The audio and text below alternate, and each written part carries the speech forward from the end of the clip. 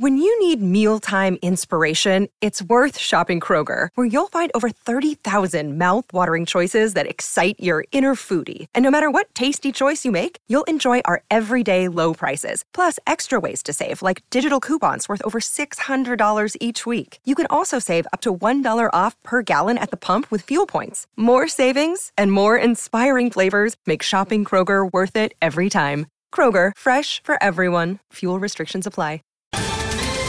Ohio, ready for some quick mental health facts? Let's go. Nearly 2 million Ohioans live with a mental health condition. In the U.S., more than 50% of people will be diagnosed with a mental illness in their lifetime. Depression is a leading cause of disability worldwide. So why are some of us still stigmatizing people living with a mental health condition when we know all of this? Let's listen to the facts and beat the stigma. Ohio, challenge what you know about mental health at beatthestigma.org. Hey everybody, tonight we're debating puberty blockers on trial, and we are starting right now with Vadim's opening statement. Thanks so much for being with us, Vadim. The floor is all yours. Hey everybody, how's it going? My name is Vadim, also known as Hey It's Vadim. That's my channel, and in case you forget, it happens to be on my shirt written in Battlestar Galactica font. So just always refer to that if there's a problem. So yeah, I just want to say it's truly a pleasure and a sheer sensation to be here today. I want to thank James for hosting this. Our viewers, you're looking fantastic. What you're doing with your hair is just, it's really working for you. And yes, I am, in fact, flirting with every single one of you right now. I'd like to thank my cohort, Synth, and of course our opponents, CJ, and especially Mr. Rich Evans. I am a huge Red Letter Media fan, by the way, and I'm just really excited that you're here. So anyhow, I do have to say it is slightly frustrating, though, that this topic needs to be debated at this point, given the wealth of data and the overwhelming number of major medical bodies that are relevant experts within this field, whom all agree that trans therapies for children, including puberty blockers, are safe, lower things like depression, potentiality for self-harm, suicidal ideation, and of course, suicide itself, and have been shown in numerous reliable studies to improve mental health and general well-being, but we're here regardless. Anyhow, we'll get into more benefits than just that in a while, but I just want to, I'd like to start by citing a 2020 study from the journal Pediatrics, which is, you can Google it, literally the fourth most cited pediatrics journal, having one of the most significant impact factors of any journal of its kind, basically among the most trusted and respected of I think it's something like 120 pediatric journals. So the study is titled Pubertal Suppression for Transgender Youth and Risk of Suicidal Ideation. Again, this is from 2020, which concluded, quote, those who received treatment with pubertal suppression when compared with those who wanted pubertal suppression but did not receive it had lower odds of lifetime suicidal ideation. And, quote, there is a significant inverse association between treatment with pubertal suppression during adolescence and lifetime suicidal ideation among transgender adults who ever wanted this treatment. These results align with past literature, also important, suggesting that pubertal suppression for transgender adolescents who want this treatment is associated with favorable mental health outcomes. And now this brings me to claims that Rob Knorr, who I'm just receiving word is not, in fact, Richard Evans, and apologies. Anyhow, I did watch a previous debate you had on this very topic. And I want to bring up just a couple of things that you happened to say in that debate. For one, you said the greatest scientific bodies in the world have said that we should not implement these therapies. You made similar statements several times. Well, I have a near endless list of, again, the most significant and relevant scientific medical experts, all of whom issued statements in strident support of puberty blockers as a beneficial and potentially life-saving therapy for those who need it, which I'd be happy to forward you, by the way. I won't go through all of them right now, but some of them include the American Medical Association, representing over 240,000 members, the American Academy of Family Physicians, 137,000, the American Osteopathic Association, 145,000, American Psychological Association, 122,000, and the largest within the US, the Endocrine Society, 18,000, which may not seem large in comparison to the others, but it's actually the world's oldest, largest, and most active organization devoted to research on hormones and clinical practice of endocrinology. So that's very important. Again, world's largest. And of course, lastly, the World Medical Association, a conglomeration of 147 professional medical associates, or rather associations, representing both the heads of each of the 147 associations, which span the globe, by the way, and also represent collectively well over 10 million doctors worldwide. Again, I could go on, but we'd be here for a very long time. You simply are, I'm sorry, but flat out incorrect in your assertion that there is not a robust support among medical bodies like these. And although there are sources whom dispute massive groups such as this, in general, they tend to be a micro minority in comparison to those who support this therapy. And when they draw on studies they think make their case, they often tend to be using extremely outdated and data that is methodologically flawed in order to support their case. So we'll get into those topics more, but also in your debate, Rob, you massively overplayed the side effects of puberty blockers through the overwhelming majority of your debate, which, yes, do exist, but they are to be expected with any medication. Although you did, interestingly enough, mention briefly on your own accord at one point that these are, well, I'm just going to quote, and the timestamp for this is 2430, by the way, quote, and there were negative consequences, albeit slight, such as problems with bone density, pituitary problems, and things like that. That's an interesting brief admittance there. And it was very much in stark contrast to the rest of your debate, where you continually asserted these complications were very serious.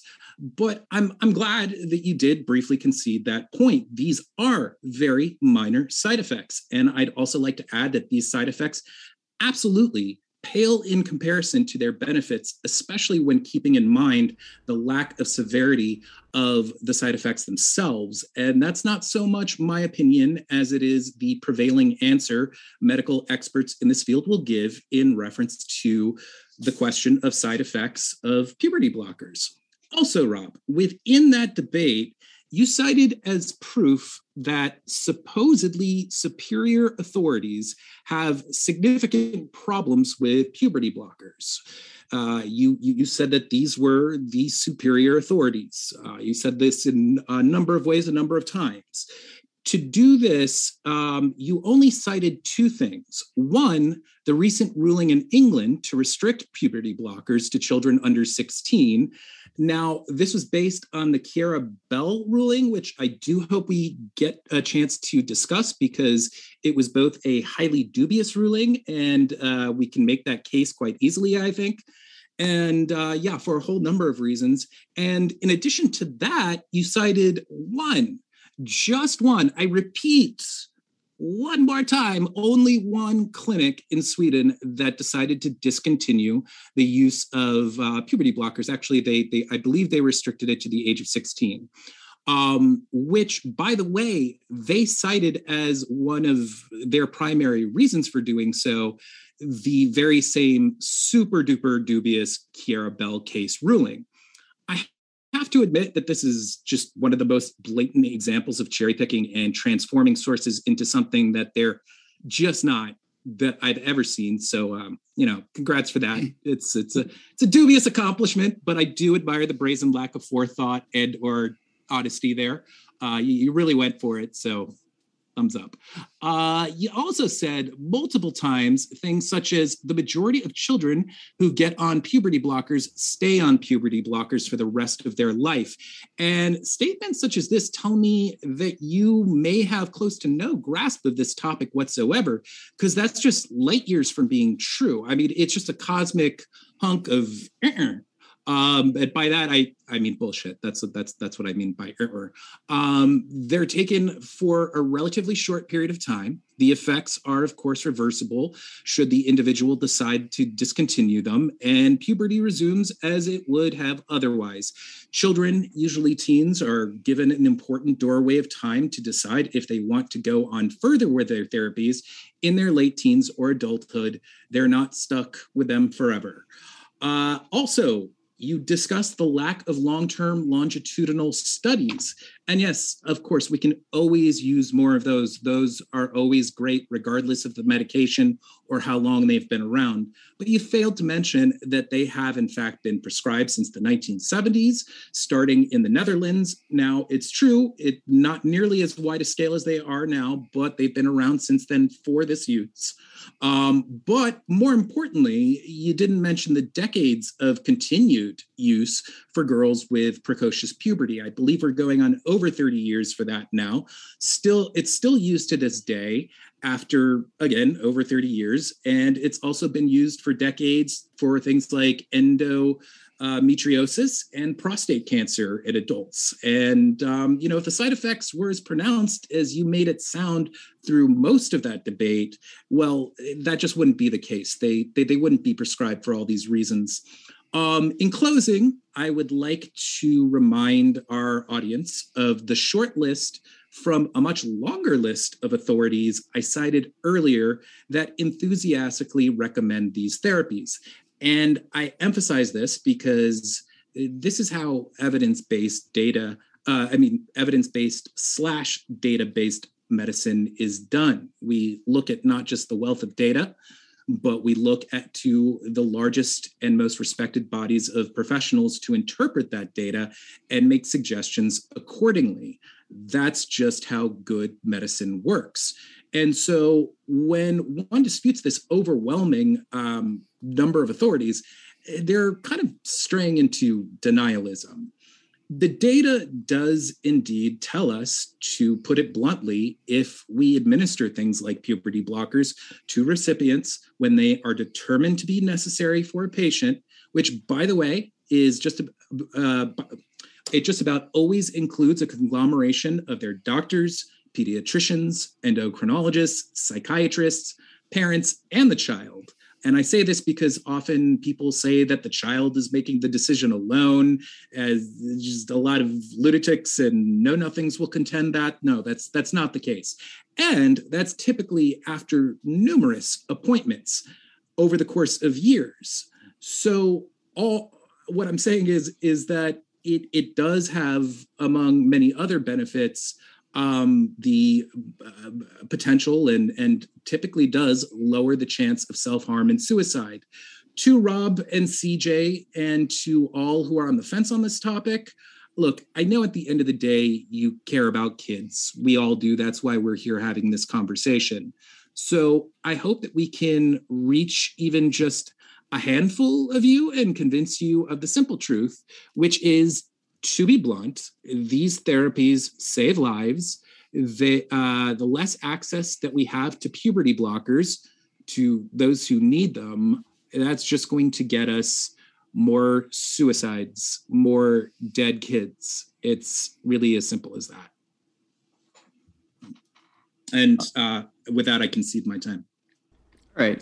So I know that me and Vadim have that sort of 8-minute opening statement there that we shared. I want to throw out just a few things here and there that I think are important to note. Rob and CJ, I've seen a couple of debates with you guys in the past.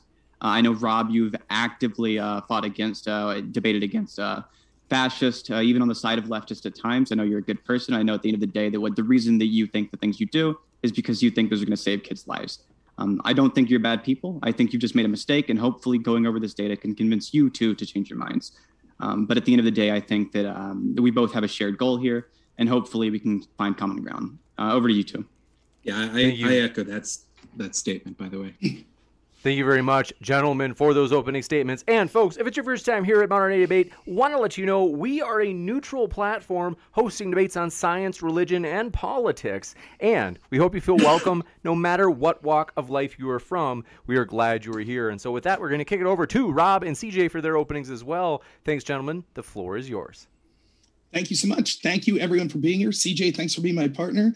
Vadim, Synth, thanks for debating us. And James, thanks for hosting us. I really appreciate it. Thanks, everyone, for watching as well. It's nice to see that I have fans out there that are watching my videos. So that's great. Maybe now you could get the full-fledged experience where you get to debate me yourself. So it should be good. So let's start with the framework for how we should decide this debate.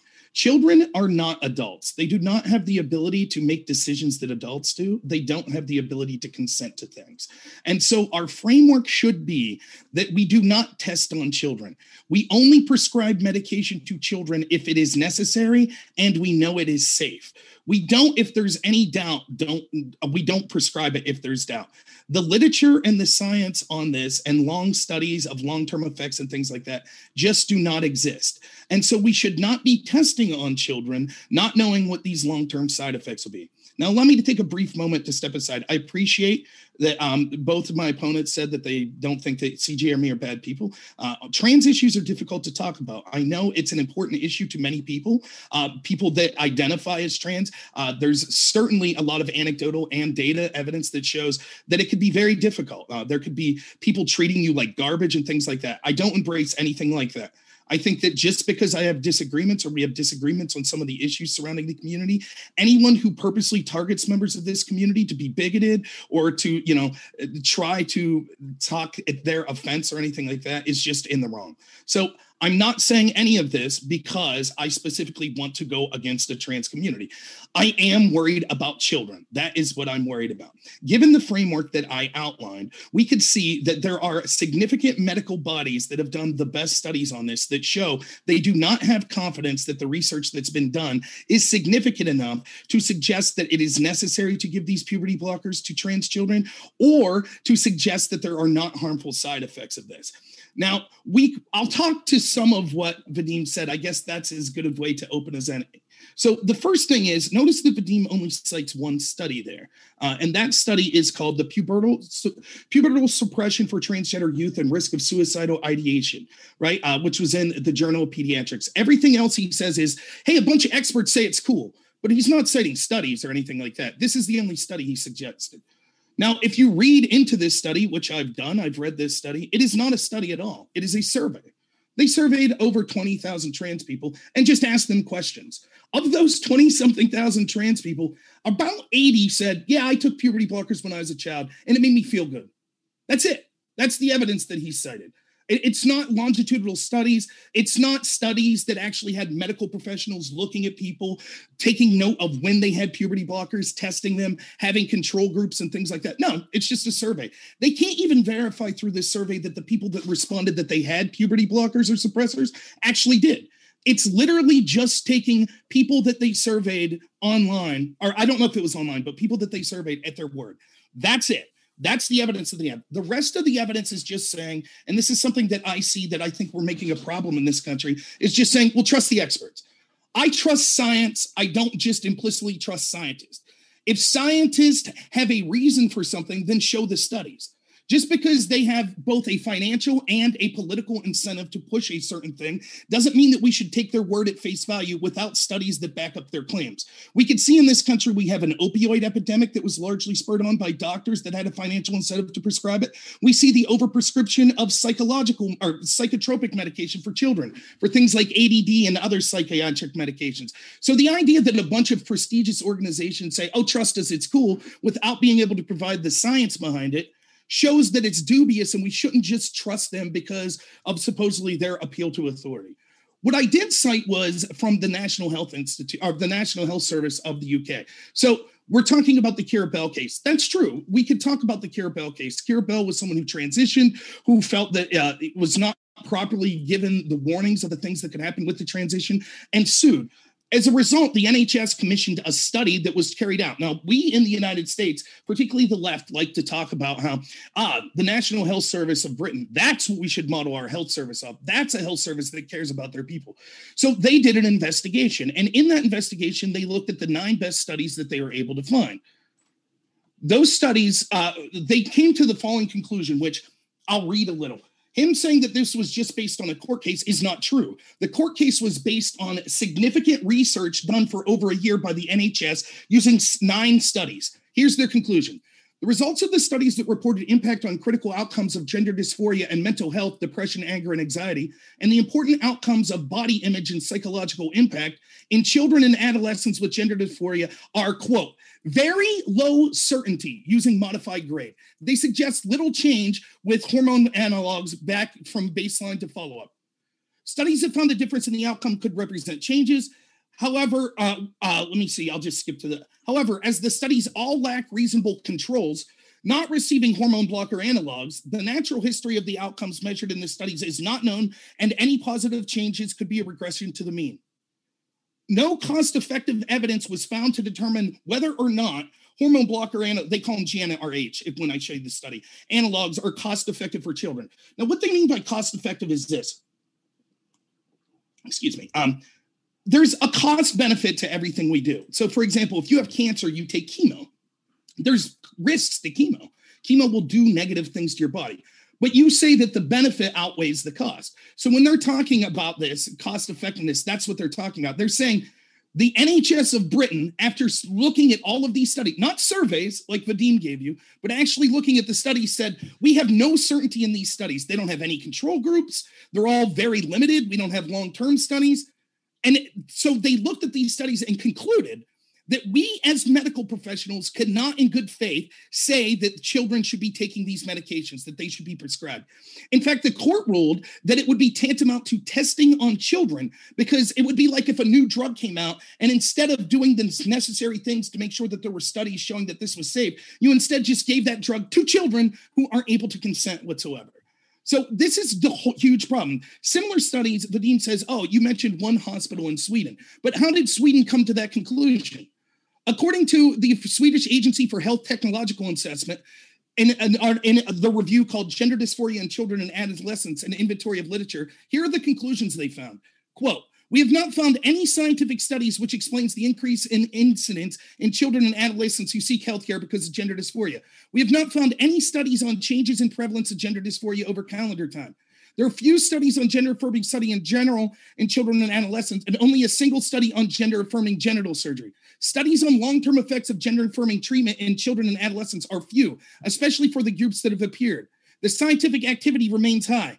Almost all identified studies are observational, some with controls and some with evaluation before and after gender treatment. No relevant randomized control trials in children and adolescents were found. We are not found any composed national information from Sweden on and a bunch of things. So in other words, what they're saying here is there are no significant studies. There are none. There are observations. There are surveys like you see, but I'll challenge, I'm here to learn. I welcome Sint and Vadim showing me the longitudinal studies that show that this is effective.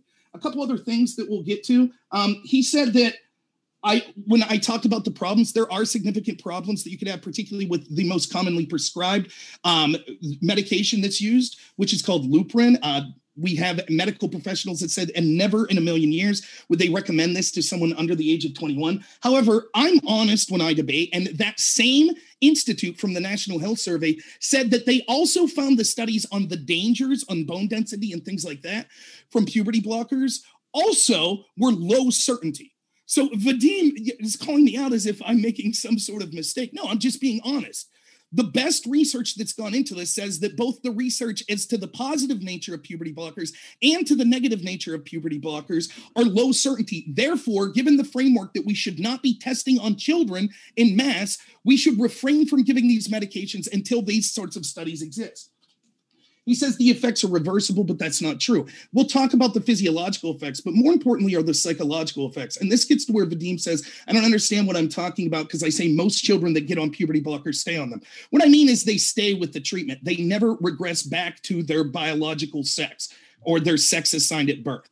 And so this is something that's cited all the time to the efficacy of puberty blockers. They say, puberty blockers are good because most people that get on them continue with the transition. Well, we can see that 73 to 95% of children that have signs of being transgender grow out of it without any medical intervention. And so there is undoubtedly a psychological impact that many children have been prescribed this medication that otherwise would have transitioned back to their sex assigned at birth, but did not do so because of the long-term effect of these puberty blockers, which had a psychological impact on them, in addition to physiological impacts that we could see as well. He says the puberty blockers have been around for decades. Yes, but that's different. Prescribing, for example, we have chemotherapy, as I already said. We don't prescribe chemo for things other than cancer. Yes, there are situations where puberty blockers, for example, there's situations with gynecological care in adults, people that were experiencing puberty too fast and things like that, where it may make sense. And there's literature and testing that went into that. That doesn't mean we should prescribe these medications with their real and verified side effects for new things. The last thing I'll say is, so I think that the important thing to remember here is this. Let's get into the studies. Everyone seems to want to be interested in this. So let's get into the studies and see what happens. There was something originally called the Dutch protocol this was kind of the first in the 2000s kind of path that we used to be able to determine how we should treat trans people in the medical fields. One of the founders of that protocol is puzzled that we see so many trans people increasing, particularly in adolescence. And he suggests, as we could get to from his comments, that maybe we ought to hold back on giving these puberty blockers because it seems like this is a cause celeb. And all of a sudden, a bunch of people it's popular for parents to say, hey, my kid's trans, and to convince kids to be trans through gender affirming therapy and things like that. And they could actually be having a lot of problems with that sort of stuff. I can move on. You got it. I was going to say we're at about right where we were for Synth and Vadim's opening. And so just to keep it relatively balanced, in case CJ had any opening points that he wanted to quick make. Sure. We'll give you a chance, CJ. Otherwise, CJ, if you want to do the same that Synth did in terms of forfeiting time to go into the open conversation, that works too. I'll just make a couple of quick points just because I think that most of my points will be able to make the open conversation. Namely that I think that this kind of a question is more important than just this particular question. I think, in other words, this is one of those things that ends up having a greater impact than just simply the question of puberty blockers for trans kids. And I think that impact is immensely negative for society as a whole. I hope to get into some of the philosophical justifications that I have for that. But nonetheless, that's my main thing, is that I think that there is a lot of issues that, while they may not seem related at first, certainly do seem related upon a little bit of examination, on top of course, related issues, but we'll get to that back and forth later. But just, some more philosophical points, I think, that need to be addressed for sure. You got it. So we will move into the open conversation, folks. Want to let you know, if it's your first time here, or maybe it's your 500th time here, who knows, if you haven't yet. Folks, hit that subscribe button, as we have many more juicy debates coming up that you don't want to miss. For example, this Friday, Tom Jump and Dr. Ben Burgess will be debating capitalism versus socialism. You don't want to miss it, so do hit that subscribe button and that notification bell as well. With that, we will jump into open conversation. Thank you all, 4 of you gentlemen. The floor is all yours. All right. So you mentioned a couple of things in your opening, Rob, that I kind of want to touch on. Before we get into that, I know in your debate with, I think her name was Amy, you gave this argument in which you said, how could you know that you want to go through puberty if you've never experienced it? Do you still hold to that argument, or do you think that was maybe poorly worded? The argument, it's slightly poorly worded, if you don't mind me clarify. The argument that I'm making is, if we use the WPATH, which is kind of the gold standard in transgender healthcare, even it admits that 70 to 95% of children that go through transgender issues grow out with. Sure. Just could you bring it up and maybe read from it, what you're talking about? Sure. I'll link it and I'll read. Let me find it. Here's the link. Would you like me to link that just in our Zoom chat? Is that good? You could go ahead and do that. Yeah, no problem. And you're going to go down to there. It's in the chat, and you could go down to page. It's page 17 on the scroll, but on the actual document, it's page 11. Okay. So I'll read here. Gender dysphoria during childhood does not inevitably continue into adulthood. Rather, in follow-up studies of prepubertal children, mainly boys, who were referred to clinics for assessment of gender dysphoria, the dysphoria persisted into adulthood for only 6 to 23% of children. So given that, to answer Sin's question... Yeah, wait, hold on. Yes. Can we continue forward, actually, and read the other things here? Sure. Yeah, go ahead. Boys in these studies were most likely to identify as gay in adulthood than as transgender. Newer studies, also including girls, show a 12 to 27% persistent rate of gender dysphoria into adulthood. And then, in contrast, the persistence of gender dysphoria into adulthood appears to be much higher for adolescents. Right. No formal prospective studies exist. However, in a follow-up study of 70 adolescents who were diagnosed with gender dysphoria and given puberty-suppressing hormones, all continued with actual sex reassignment, all of them. So if you that's exactly my argument. Yeah, I'd like to say very quickly, I mean, it's just interesting that because we were both familiar with this, sure. And I think we both find it interesting that your cutoff point was right there because it says in contrast, and literally 4 pages, it goes on to why these therapies are a good idea. It's merely starting out by saying like, look, there's some studies to the contrary, and as a matter of fact, we can bring up some of these studies. Some of these studies are often cited by people who oppose trans care, and these are studies with awful methodology. In some cases, I mean, I think Synth can probably elaborate on why they're bad, but first of all, a lot of them. They were studying people who weren't necessarily trans to begin with, who were merely gender nonconforming. In a lot of these cases, these were studies where when an individual no longer showed up to that particular gender clinic, they just said, okay, well, they've desisted.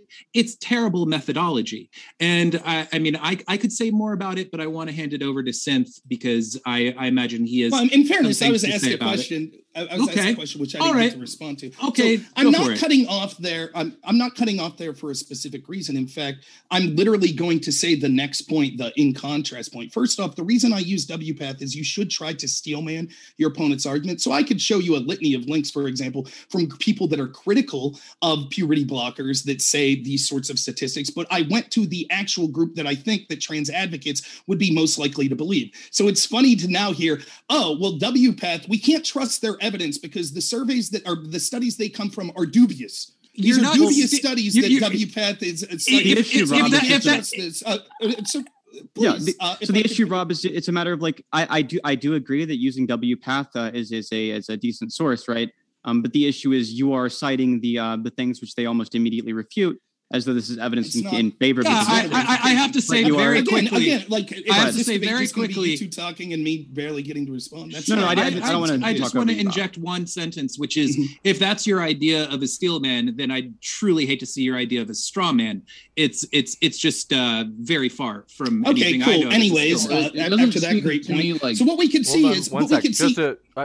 CJ had a point. I do want to just be sure that CJ gets a chance to get into the debate to some extent. Let's get them both to reply however they'd like. Okay, go for it, Rob and CJ. Go ahead, CJ, if you want.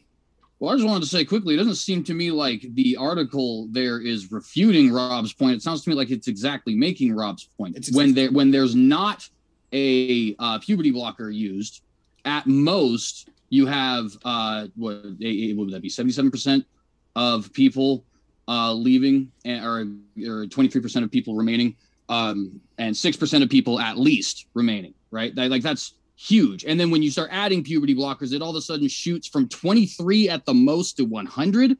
That is really weird, right? And that's exactly the point. That's exactly Green study. What is the Green study in particular? Why does that show that there's the introduction of puberty blockers is going to change the rate of desistance?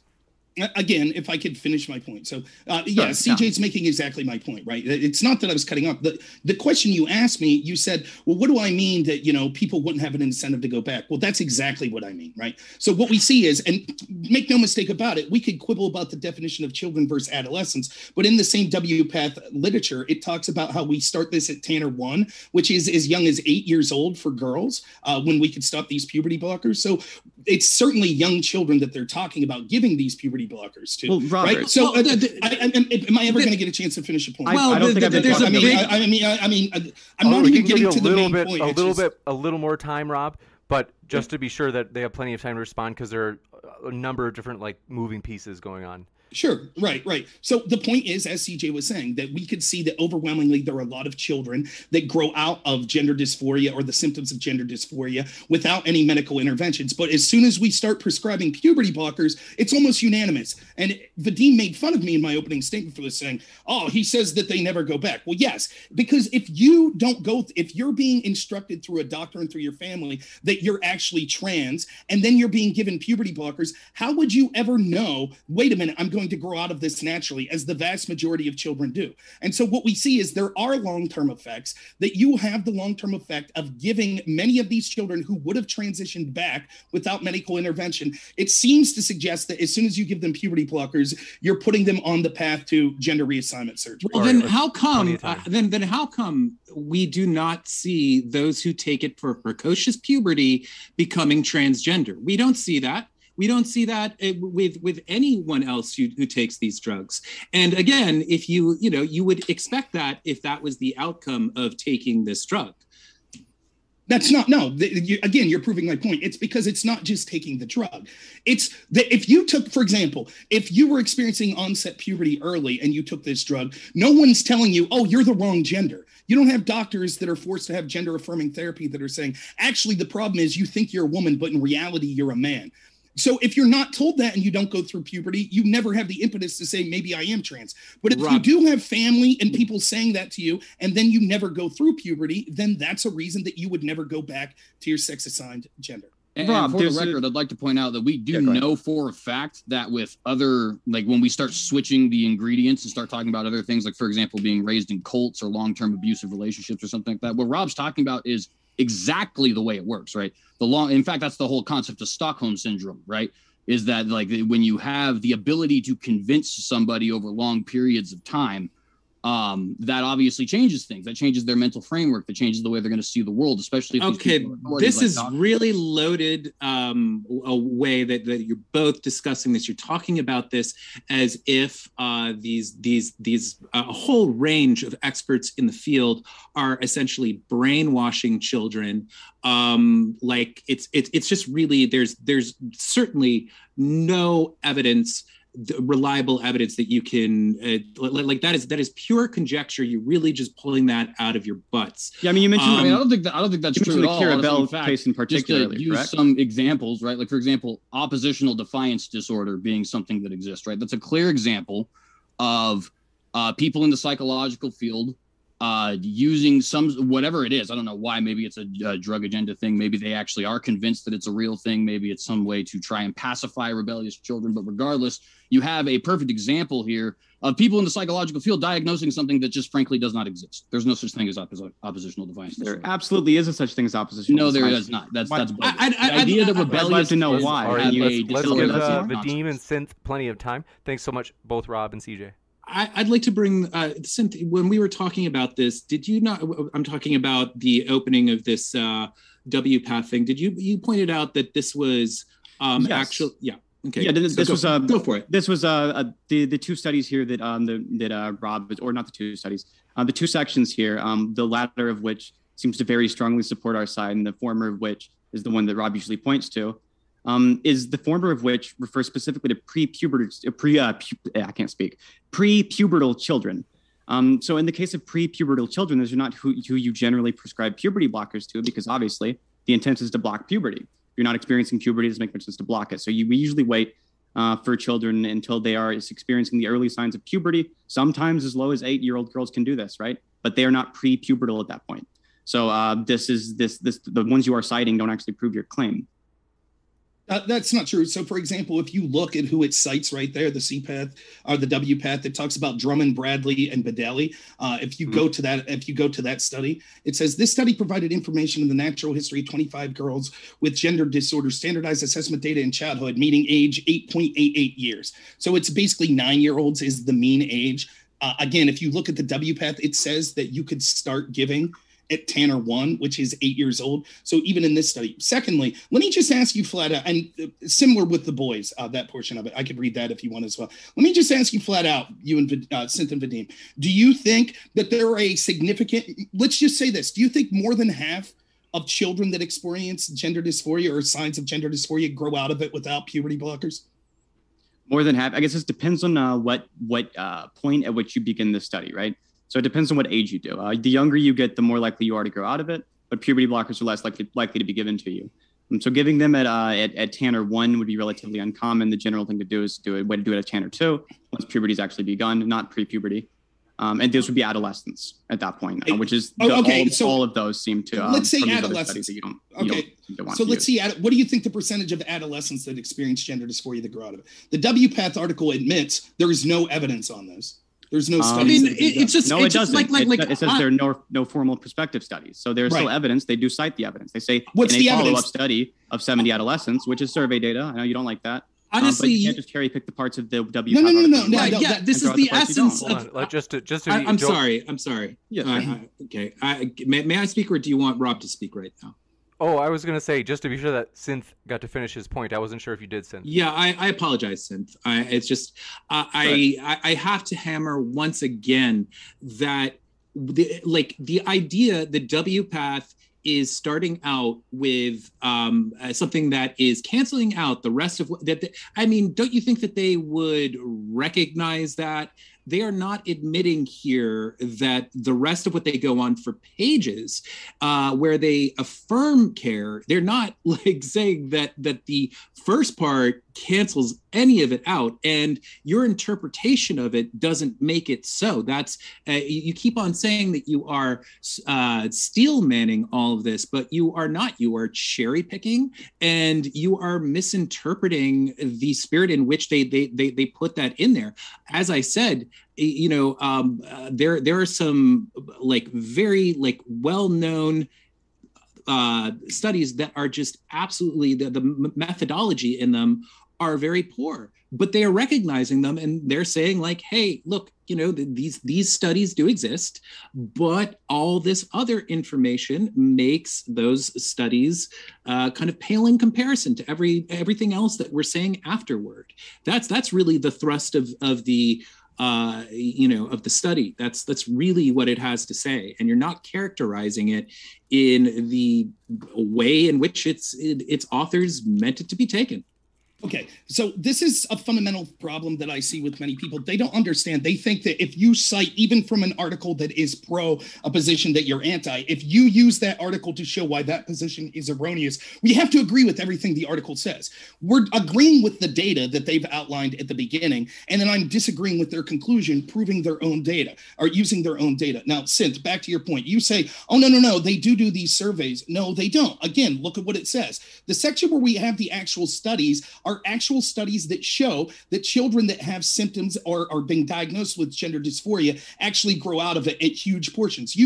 I say they don't really have those commensurate studies when it comes to adolescents. You say, yes, they do. But let's look at again what it says.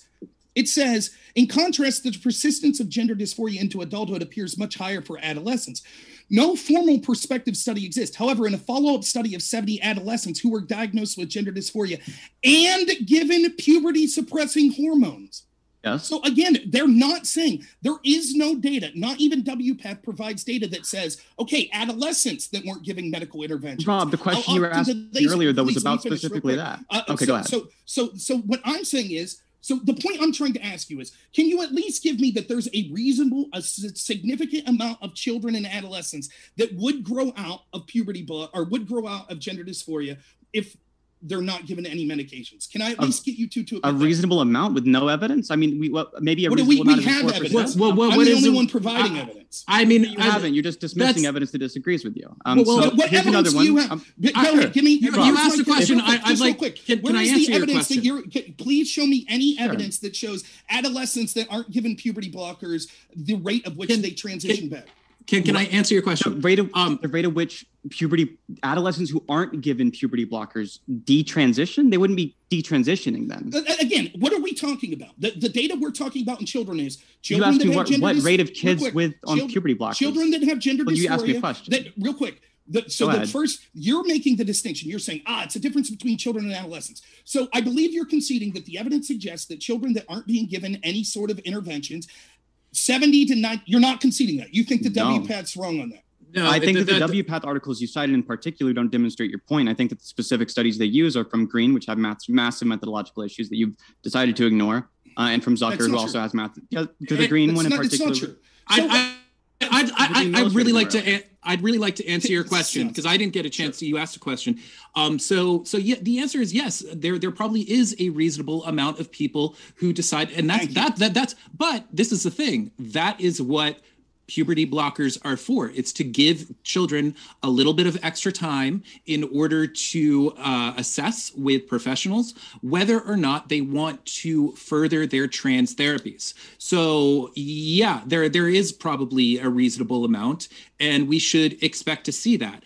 I personally would like to move on from here to another. I just have one follow-up question. Wait.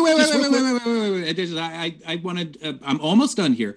I want to say that I personally would like to move on. However, I just want to point out that you have earlier you said I agree with this and I don't agree with this, and so you were agreeing with the things in the study that you agree with, that it brings up to be fair in order to show the other side, and you're disagreeing with everything else that it says, and you started with only quoting from that one opening without providing anything else. To me, the audience can decide for themselves. To me, that is the essence of cherry picking. Okay, real quick. Rob, can I thank you at least Vadim, for being honest and answering that question. Sure. If you Rob, like, can for I jump example, in here this really is fast? Sure, why not? Okay. So you've gone over a couple of things here. You said that there's no issues with the Green study. I thought Vadim I'd like to respond to what Vadim said. I'd love to be able to respond to it. Rob, you complained so earlier. You complained so much earlier. You got so hysterical about being interrupted. I haven't interrupted you once. You could let me get some words in, right? All right. So we also have data from the more recent data, not 1987 studies with massive methodological flaws.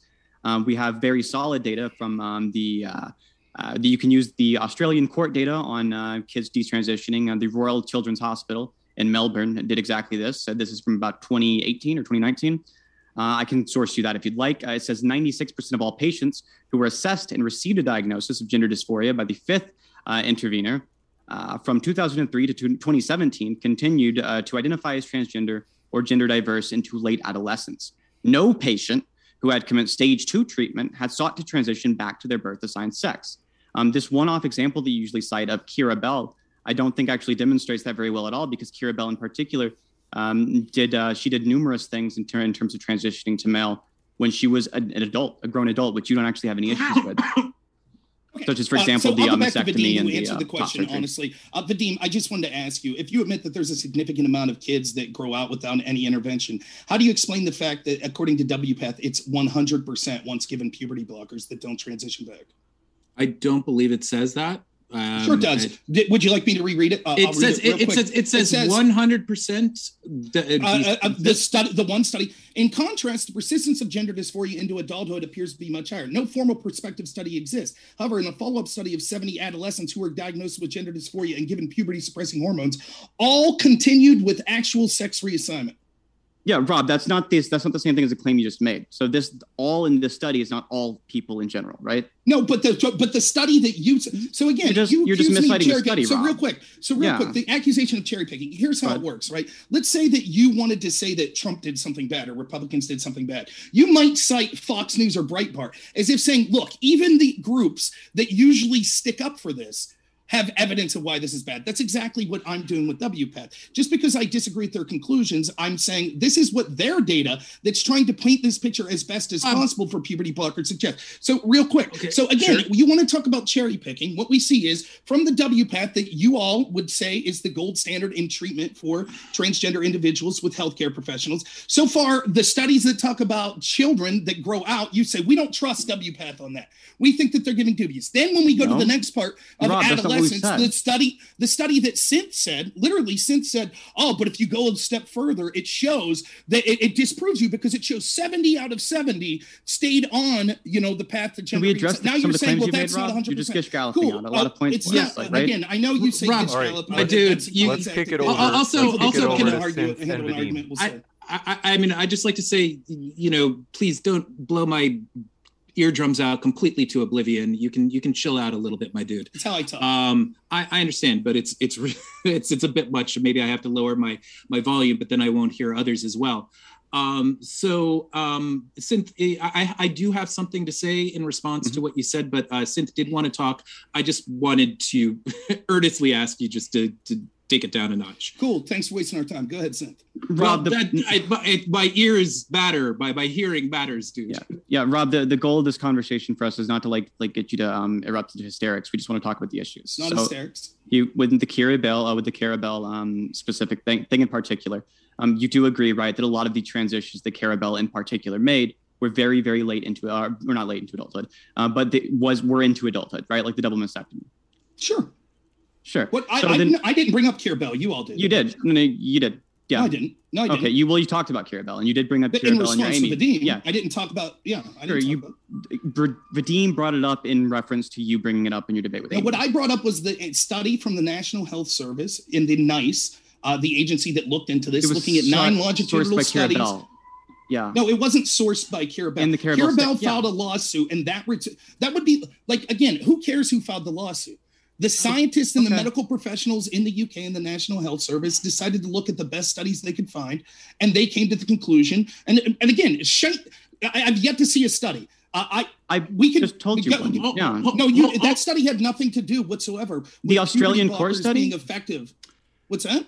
The Australian court study, which shows a 96% rate of non-desisting. What does that mean? That doesn't mean that this is safe. It means they persisted. Again, so you keep making my point for me. And CJ, I'd like you to weigh in. Do you see what they're doing? They're like, well, everyone that gets on puberty blocker, 96% of them stay on it. Therefore, it must be good. Hold on a second. That's my entire point to show that it's not reversible. I have a very important thing to say. I'm fine with moving on, as I said I'd like to, but you did make quite a ludicrous claim. And I just want to ask you, what do you think is more likely here, Rob? That the study which WPATH put out, who has said again and again that they affirm transgender care, that they are for puberty blockers, do you think it's more likely that you have misunderstood the data because you said that they are saying that 100% of children would desist if they were not given these drugs? And to me, that's just absolutely ridiculous. It's beyond ridiculous that anyone would prescribe such things if that was the case. So do you honestly think that the chances are greater that you have misinterpreted this data, or that they would actually go ahead and say, like, yeah, we're for this, but 100% of people who take these, if they didn't take them, they'd be fine? I mean, am I getting through to you? I hope that if I'm not getting through to the audience with that, then I don't think maybe some of these people are reachable. It's a really. That's not my claim. So let me clear this up for you. That was not my claim. You did say 100%. Again, let me finish. Hang on. My claim was that they said in the study they cited 100% of people that got on puberty blockers did not transition to their sex assigned at birth. That's not saying that they would have had not. I'm saying that we could see that there is a large portion of people, according to WPATH, that are children that grow out of this. And yet the study they cite shows that everyone that took puberty blockers stays with this path to gender reassignment. The second study that we have is the study that you cited, Vadim, and that was the study entitled pubertal suppression for transgender youth and risk of suicidal ideation. What do you think that study said? Every single person that they talked to that was on puberty blockers as a child stayed with it and stayed with the gender transition. So that's 2 examples at 100%. The third example that's been given is an Australian study, which says 94% of people that were put on puberty blockers stayed with didn't go back to their sex assigned. So we can see that the number is, we have 3 studies until this one from Australia was cited, 100%, 100%, and 94%. Now, this is far greater than the amount of people that identify or they get diagnosed as gender dysphoric that grow out of it. There is a large portion of people, as you admit, Vadim, you admit there's a large portion of people. And yet, why is it then that we see that once they're given puberty blockers, a huge portion of them, it shifts to, oh, now we're not going to transition back? Rob, I think I see the mistake you're making now. Can I ask you a clarifying question about your position? Sure. Yeah. So ideally, we wouldn't want to prescribe puberty blockers, right, to people who don't need it, to people who wouldn't end up transitioning, right? So ideally, what we would want to show puberty blockers are effective is a 100% rate of people who are on them. That would be the perfect thing, right? No, not necessarily. Right? Like for anybody, like, I mean, that, I guess, let me put it this way. I think so. That would be ideal, but not sufficient, right? It could be lower than that, right? Right. But like, for example, let's say that we saw, anytime we see that there's going to be a significant medical intervention through chemical alterations of the body, and we see that there's a group of people that normally don't need this medication, only a small amount of people need it. And most of the people that we think might need it actually never did it. Like, let's say painkillers. Let's say that everyone who stubs their toe, only 5% of people that stub their toe need to be put on fentanyl for pain. But when we put people on fentanyl, they say it was good and they stay on it. That's not proof that the fentanyl should have been prescribed. There's only 2 possibilities here. Either one, the doctors are remarkably accurate at finding that small percentage of children that wouldn't grow out of being transgender, and those are the only ones being prescribed puberty blockers, or prescribing puberty blockers because almost everyone stays on that path once prescribed. That has an effect on people that otherwise would have transitioned back. So I don't think it's too unreasonable to assume like a 96% rate of persistence on something like puberty blockers, and then moving on to other forms of transition. You don't have to experience something firsthand to know that it's a thing you don't want to experience. For example, you've probably never eaten poop, Rob, but you know you don't want to eat poop, right? So just because you haven't experienced something firsthand doesn't mean that you can't know that it's something that you don't want, right? Because you have other evidence. You've seen other people. You haven't seen other people eat poop, I hope. You've seen other people experience puberty, right? So just because you don't have like firsthand experience on something doesn't mean that you don't know you don't want something, right? So I think ideally we do want it to be a very high rate. Doctors can get 96% right on a lot of things, right? There are ways that we can diagnose many different kinds of illnesses. When it comes to psychiatric illnesses such as gender identity disorder, I think that the idea that we could get like that a 96% success rate doesn't seem too ridiculous to me at all. Do you think, can I just ask you, do you think like with diagnosis of ADD and prescription Adderall, do you think they're 96% correct on that? No, ADD is ADHD now is a very, very complicated disorder. Okay. In the case of gender identity disorder, it is still complicated as all psychiatric disorders are, but not nearly the same level as like ADHD. Okay. What about like painkiller medication? Do you think it's overprescribed? Yeah, definitely. Yeah. Okay, so I just want to ask, I'm not saying that this is proof, but doesn't that cause you to scratch your head and say, geez, when we see these other mistakes that are being made by doctors that have a financial incentive, maybe when we see such a discrepancy from the amount of people that naturally grow out of gender dysphoria to once we give them puberty blockers, they stay on that course. Doesn't that give you any cause to pause and say, wait a minute, maybe the doctors are overprescribing this and it is causing significant amounts of people to not switch back to their gender assigned at birth? And let me just really quickly, I want to change this question because, you know, he pointed out specifically like ADD, and that's getting specific with it. But I want to get kind of broad. Is there any psychological disorder on the entire planet, a single one, that has only had, we'll be generous and say 50 years of study, but that's very, very generous because it's really only picked up as of the last couple decades, and really the last decade, if we're being really honest. But nonetheless, we'll go ahead and go 50. Is there any psychological disorder only studied as of the last 50 years where they have a 96% successful, not only diagnosing rate, but also 96% success with a drug to try and fix that problem? I don't even know of 60%. I don't know the specific rates of. I don't know the specific case. I don't know the specific rates of the drugs, the many different drugs used to treat schizophrenia. But I do know that there are a lot of them, and that we have a lot of different options. And they're way in the low. case They're of this 96%, right? And puberty 90%. Is not always. It's not always the same. In the case of puberty blockers, it's not always the same thing. Luprelinol, I believe it is, or Luprelin, I think it's called. Which is like the main one used. There are other things that are also used as puberty blockers, so it's not one medication, right? So there's not really equivalent. There are a lot of different medications used for things like schizophrenia or things like a schizotypal disorder or like even like a bipolar personality disorder. But that's sort of my point, right? None of them hit 90%. None of them even hit like 75%. Hold on, sir, right. sir. I'd like just a chance.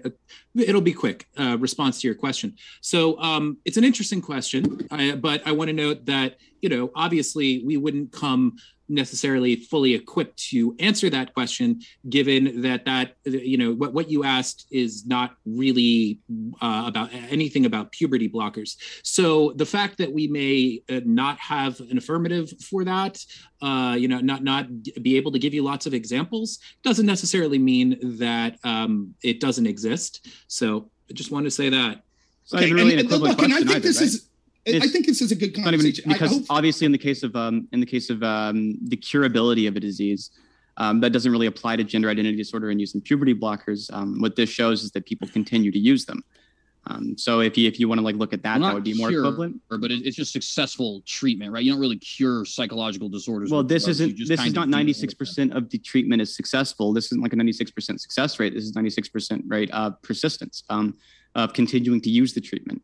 Well, so the only thing you're doing is just changing the definition of term. Well, you did just interrupt me. Let's have a response from Synth. So yeah, you talked for a bit. I didn't actually. I've talked less than anybody in this entire debate. I agree with you, CJ. I promise we'll come right back to you, CJ. I totally get where you're coming from, and we'll give you plenty of time to talk. But just to let Synth finish his point, and I promise we'll come right back to you.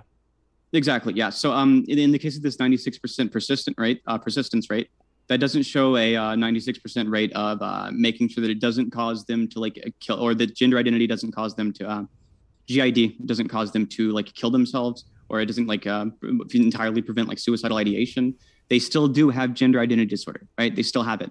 They're still going to have symptoms from it. It's not going to completely alleviate those symptoms, but it is helpful, right? And this shows 96% persistence rate. That doesn't show 96% rate of relieving the symptoms of gender identity disorder entirely.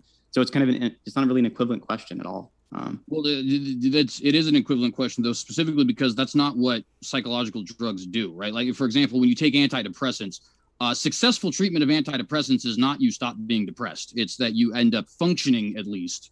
And whatever, however big that spectrum of functioning is, depends from person to person, of course, but you end up functioning because of the medication or things along with the medication. It's not, there's no such thing as curing depression with drugs. That's not how it works. In the case of depression, you have depression if it's making you dysfunctional. That's the way that most DSM criteria work. Right. That's the way that exactly. You don't get treatment for something that's not a dysfunction. So I don't understand what that point. So if it was making if it stops you from being dysfunctional, it does have a massive hand in effectively alleviating the primary symptom of depression, which is being dysfunctional.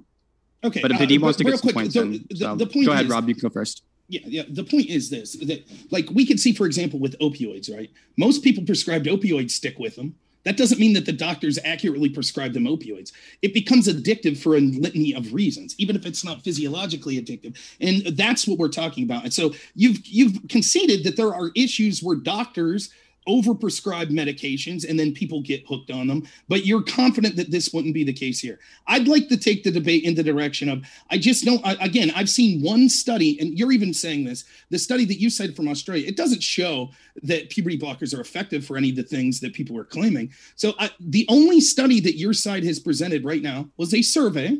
That's it.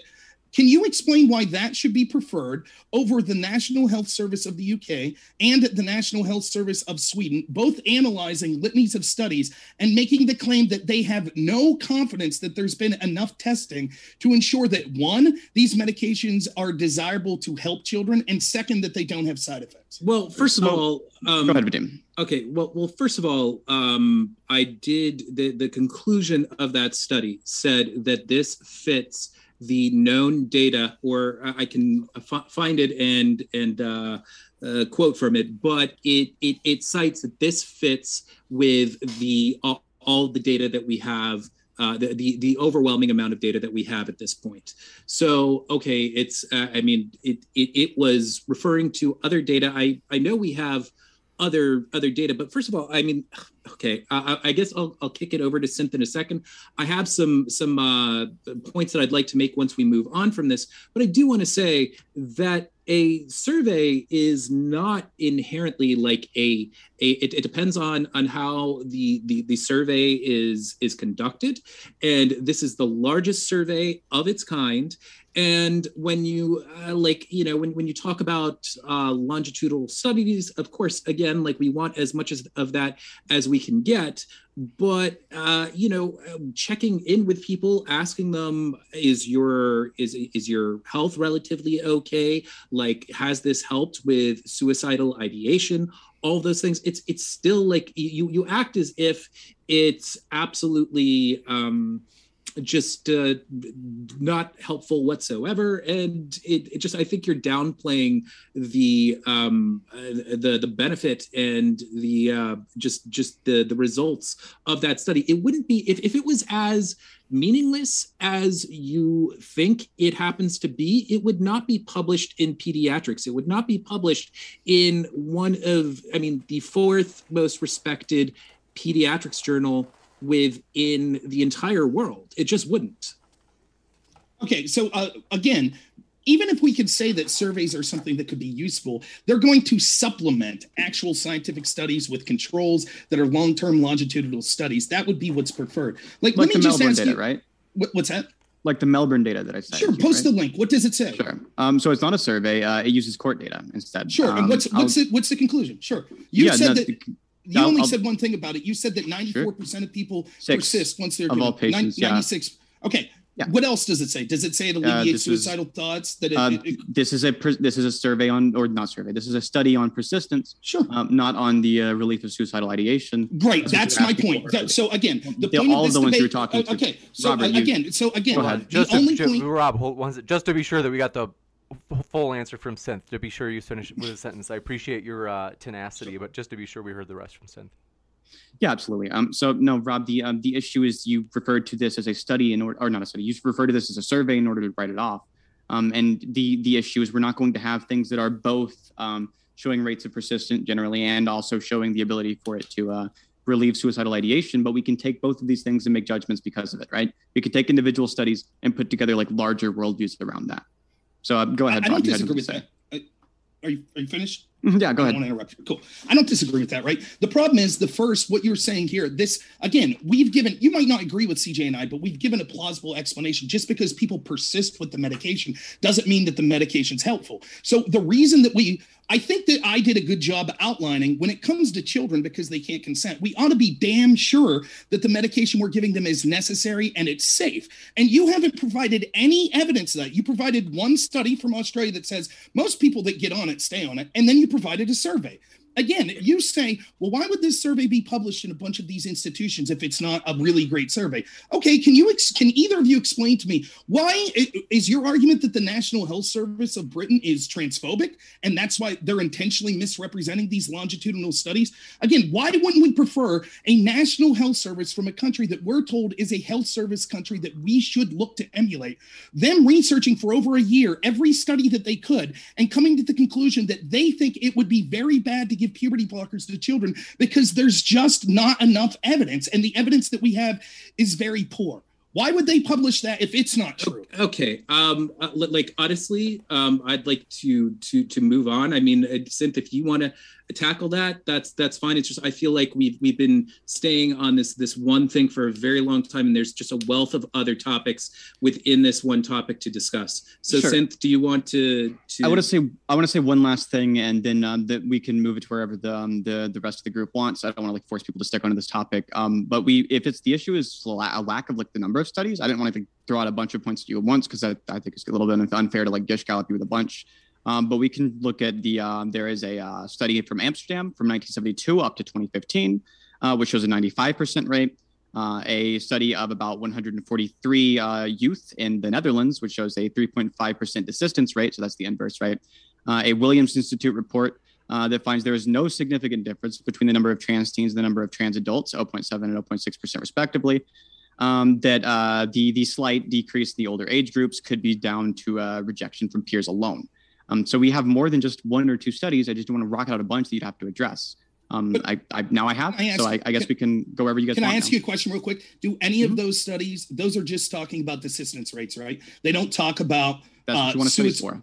Right. No, I wanted like again, you asked me about the rate of desistance. No, that's not. We've moved on from that. We've moved on from that. Right. The rate of desistance. Sure. There's never been a disagreement. Me and CJ have agreed from the get-go. Yes, a huge percentage of people that take puberty blockers never transition back to their gender. There's no debate there. Again, the question. Can you repeat that? Can you just repeat that? I'm not. I couldn't understand what you said. A huge portion, whether it be 100%, 94%, as the Australian study said, some of these others, I've conceded this from the get-go. It's part of my argument. A huge percentage of people that are put on puberty blockers never transition back to their sex assigned at birth. And there's no disagreement there. Are you contending that taking puberty blockers makes someone more prone than to becoming transgender, to sticking with their preferred gender, which is opposite to their gender at birth? Yes, the evidence seems to suggest, because there are a lot of young people, real quick, because there are a lot of young people that transition back to their sex assigned at birth if they're not given puberty blockers. And then once they're given puberty blockers, there's only two explanations. I just needed a yes or a no. I don't understand. Like, I think we've been very clear. There's only two explanations. Either right. I can address this that they're prescribing it to people and it has an effect that they don't go back to their sex assigned at birth that they otherwise once would. Again, I will say that if that was the case and that they had a likelihood of making someone trans, then girls who take it for precocious puberty would be becoming trans. There's not that. No, it's a perfectly good answer, because there's nothing about their state of being that is going to make them that is going to change their physiology in a way that is different from it. It's just like they're. Synth, do you understand what I'm saying here? Maybe you can kind of. Let me, Rob and CJ, let me try to repeat your argument back to you so that you know that I know where you're coming from. You're saying the explanatory factor for why the puberty blockers given to other groups of people that aren't being diagnosed for gender identity disorder and they're being used for other means, the reason they don't turn out to be trans is because there is not like the environment around them, right, of that pushes them towards being trans. This is your explanatory factor, correct? I'll just, if you give me 10 seconds, because if you were confused, I was just making sure that we're on the same page. And if you're confused, I want to ask one more thing, and then I'll let you talk. I'll let you go. So, other than that, that would mean, I guess, then, right, that if you were to take a person who is in the same environment and they weren't given puberty blockers at all, they would also be pushed towards being trans, correct? Possibly. Okay, so this likely. I would even say likely, because we do have. Like I said, it's not in this particular instance, but we do have tons of instances, with unrelated things like Stockholm syndrome and cults and stuff like that. And I'm not even necessarily saying. So then the problem you have isn't even. Oh, go ahead. I don't want to interrupt you. Well, my only point is just to say that we do know, and even if you don't want to go, because those are extreme examples, even just think of the fact that most people retain their birth religion, right, which is a very unextreme example. The idea is just that when you have like structures set up around you that tell you definitely believe a certain thing, act a certain way, are a certain way, so on and so forth. People absolutely do adopt those, regardless of what the situation and topic happens to be. So I think that would be very likely that even without puberty blockers, it could potentially be. Now, I don't know necessarily. You'd have to do like a test, right, where you had one group which maybe was in this environment without the puberty blockers, a group that was in this environment with the puberty blockers, and then maybe two groups that were kind of the inverse of both of those, and like have a four-way study. That could be perhaps ideal. But I think it's likely to finish my point. It's just sure. So then your argument doesn't even really point at puberty blockers being the issue. And I know. I think Vadim, you wanted other things to quick, if I could respond, because my response is different. Go ahead and respond. I'll be real quick. If you're in an environment where you don't know what your sex is, and you have people being gender affirming care, and you never go through puberty, how would you ever know that you were the sex that you would? So even if you are in that environment, as CJ's saying, But then you hit puberty and you go, oh, wait, yeah, I am a boy. I can tell now because I'm hitting puberty. If you stop that puberty from occurring, then you're going to see, how would you know? How would you know if you think, maybe I was biologically born a boy, real quick, I was biologically born a boy, and then, but I don't know, I feel like I'm a girl. And it turns out most people, when they start to hit puberty, go, oh, okay, actually, I do feel like a boy now that I hit puberty. If you never hit that puberty, how would you know? Well, that's the difference. Okay, first of all, of course, I assume you know this. They do go through puberty. They just go through eventually, if they continue with it, they go through the puberty of their preferred gender. But I'd like to move this to a different thing. I'd like to highlight other reasons why taking puberty blockers are a good thing that have not been outlined. I mean, we've talked about suicidal ideation. We've talked about, there's also anxiety. There's also studies that show that people, due to lack of anxiety, will do generally better at schoolwork. And that is, of course, important in terms of setting them up for the rest of their lives. But very importantly, it also allows for a far more passable transition over the course of their adulthood. There's plenty of effects of going through puberty of the gender that they were assigned with at birth that are irreversible, which often create continued dysphoria. So, of course, like the likelihood of problems with dysphoria are drastically reduced this way. And finally, it's far less costly go through. It's far less costly if you actually take puberty blockers, because you're not left with all these irreversible effects, and trans patients often have to spend far more than they would have otherwise to have a whole range of surgeries that they would not have to do otherwise in order to reach a level where they feel like they pass suitably. So I felt it was very important to highlight all of those benefits, which you just are not going to get if you allow a child to go through to go through puberty as they normally would.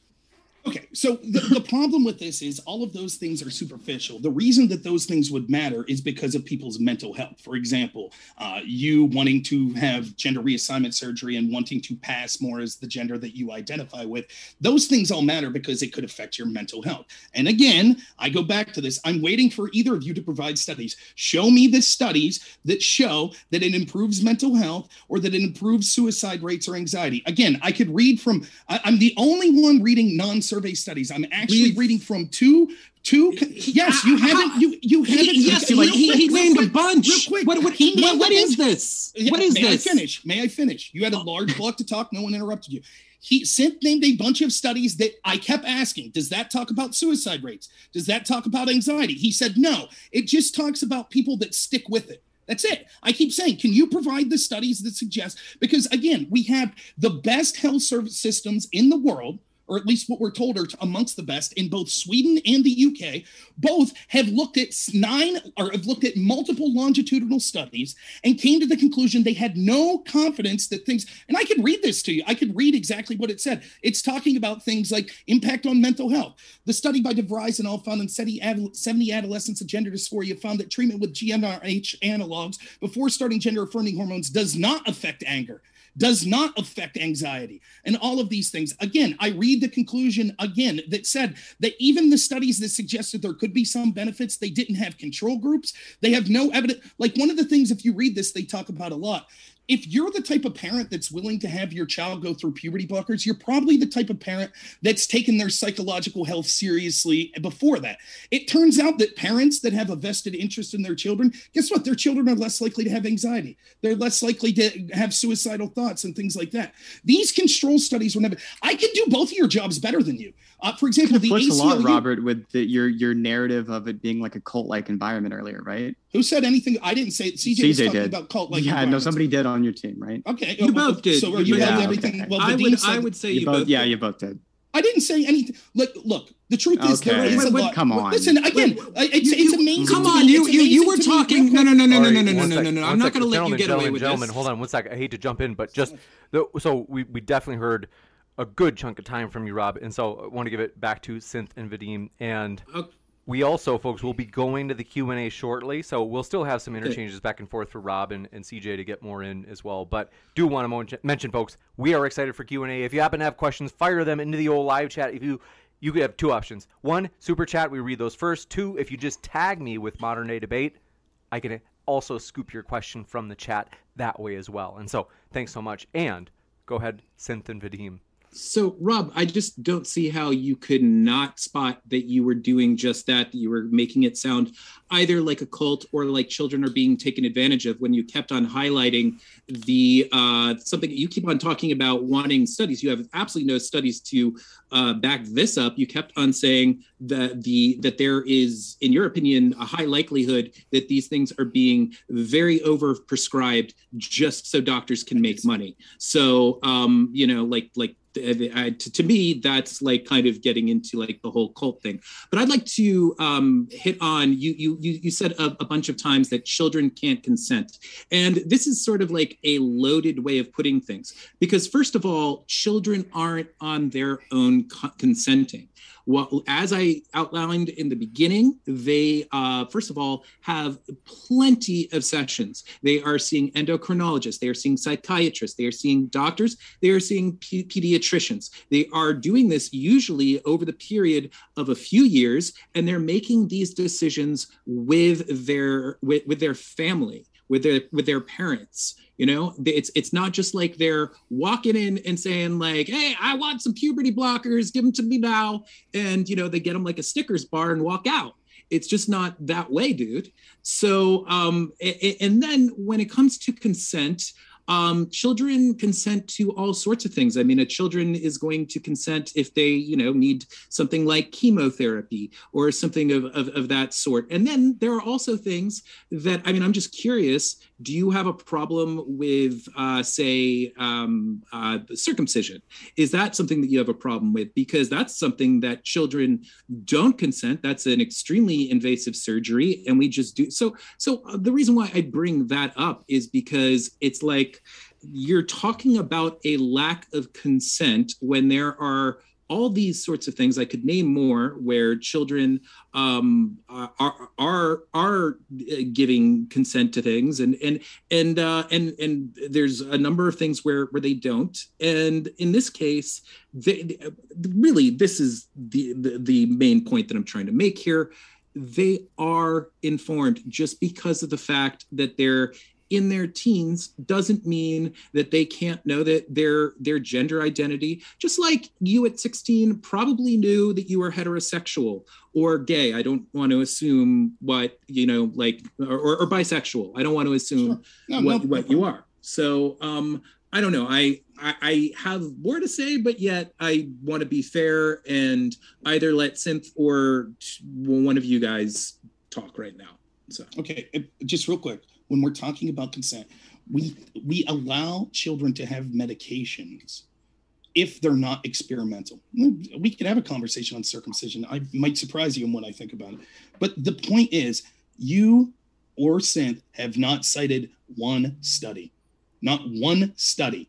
Not one study that sought to say that it lowers suicide rates, it helps with anxiety, it helps with depression. You haven't cited one. All you've done was cite study after study that show the majority of people that take puberty blockers stick with gender reassignment. That's it. That's the only studies. I'm citing studies. And again, it's ironic because we started this off with your opening statement saying, oh, the science is on our side. I'm literally citing from that. Please, I left you talk. I'm literally, I know, but you're making an incorrect statement, and I'd like Synth to set the record straight. Yeah, no, absolutely. So the reason I brought up those several studies earlier, Rob, was because you asked about the rates of desistance. You said what rate do you think it is? You say it's you asked like, is it above or below 50%?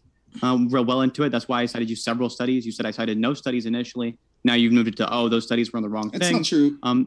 You did. We can roll the tape back at some point. Sure, we can watch this back. Yeah. I was talking. There are absolutely a lot of studies. I have DVs here. I'll open it up, and I believe this is going to be the PubMed link on this study, which shows behavioral and emotional problems and depressive symptoms decreased, while general functioning improved significantly during puberty suppression. If you'd like, I'll link that to you. Yeah, please. Sure. How Who's do I the link it author? on this thingy? Let me open it back up. The study is from, it is a study from, it's got 4 authors here. One is De Vries. I can't pronounce that name properly. So Steensma. real quick, if you don't mind me, let's talk about, would it surprise you to know that De Vries et al. 2011, is that what you're talking about? Well, surprise. Yeah, it should be. Yeah. Okay, surprise. That's literally one of the 9 studies that was looked at by the National Health Service. Literally. Yes. So again, they read the De Vries study and they said, listen, we don't have confidence that this study says what they're claiming it does, because in reality, there's no control group. So again, that's why I'm so I'm trying to get you said there's no control group? I'll just read what they said. So 1 second. It's lengthy, but again, I'll post here. Methods. Of these 70 eligible candidates who received puberty suppression between 2000 and 2008, psychological functioning and gender dysphoria were assessed twice, at T0 when attending the gender identity clinic before the start of GnRHA, and at T1 shortly before the start of cross-sex hormone treatment. Okay, so here we go. Executive summary of the review. 9 observational studies were included in the evidence review. 5 studies were retrospective. 3 studies were prospective, and that includes Costa and De Vries in 2011. 2 studies were provided comparative evidence. The terminology used in this topic is continually evolving and depending on. In this evidence review, we use the phrase people's critical outcomes. It talks about the study in De Vries said gender dysphoria found the treatment does not affect gender dysphoria. Second, on mental health. De Vries and all 70 adolescent gender dysphoria found that treatment before starting does not affect anger, found that it does not affect anxiety. We'll go down to their conclusions. This is one of the studies that they used. They talk about in their conclusion that they do not, which I already read like 3 times. Sorry, it's hard to scroll. It's page 40. Their conclusion says that puberty suppression may be considered a valuable contribution in the clinical management from the National Health Services that looked at this study along with 8 other studies. Quote, the results of the studies that reported impact on critical outcomes of gender dysphoria and mental health, depression, anger, and anxiety, and the important outcomes of body image and psychological impact, global and psychological funding in children and adolescents with gender dysphoria are of very low certainty. They suggest little change with puberty blockers from baseline to follow-up. Studies that found the different NHS outcomes. says this. So the NHS says one thing that agrees with you, and every other medical association on the world agrees with us. So if we're just going to do that, we're just going to hold up I have the big guy on my team. I have another study. I have another study if you'd like to hear it. The JAMA in April 28th of 2021 published Association Between Gender Affirming Surgeries and Mental Health Outcomes. And the results of that are the conclusions and relevance. This study demonstrates an association between gender-affirming surgery and improved mental health outcomes. These results contribute new evidence to support the provision of gender-affirming surgical care. Okay, that's surgical care. I guess that's not with children. Surgical care. Not talking about with children. Got it. Okay. All right. But it does show that that there are what is relevant here is that there are improved mental health outcomes, and the reason I think one can logically deduce why there are positive outcomes is because of the fact that they are enabled to have a more passable body, and that's what that's why people take these I'm sorry, I'm getting I don't know why I'm having a little trouble talking here. That's why they take puberty blockers, in order to allow their bodies to not fully reach past transition. So do you see the connection here? Well, no, the connection is both of these things allow people to pass better. And that's the reason why they are feeling better. And as a matter of fact, I'd like to bring up, before you were saying, oh, well, that's just, and I hope you remember what I'm talking about, but you were like, oh, that's just a mental health issue. Well, all of these things are mental health issues. We're talking about the issues that people have with their own bodies, and the anxiety and depression and suicidality, all those things that can bring. And let me ask you one more question. Do you just doubt that experiencing gender dysphoria does lead to, I mean, you do know that it does lead to suicidality, right? You don't doubt that. Sure. Okay. I mean, obscenely so. If my understanding is correct, it's like the highest controlled group for suicidality in the world. Right. Right. It is, but having these therapies reduces the. I mean, that's where we disagree, right? No one's disagreeing.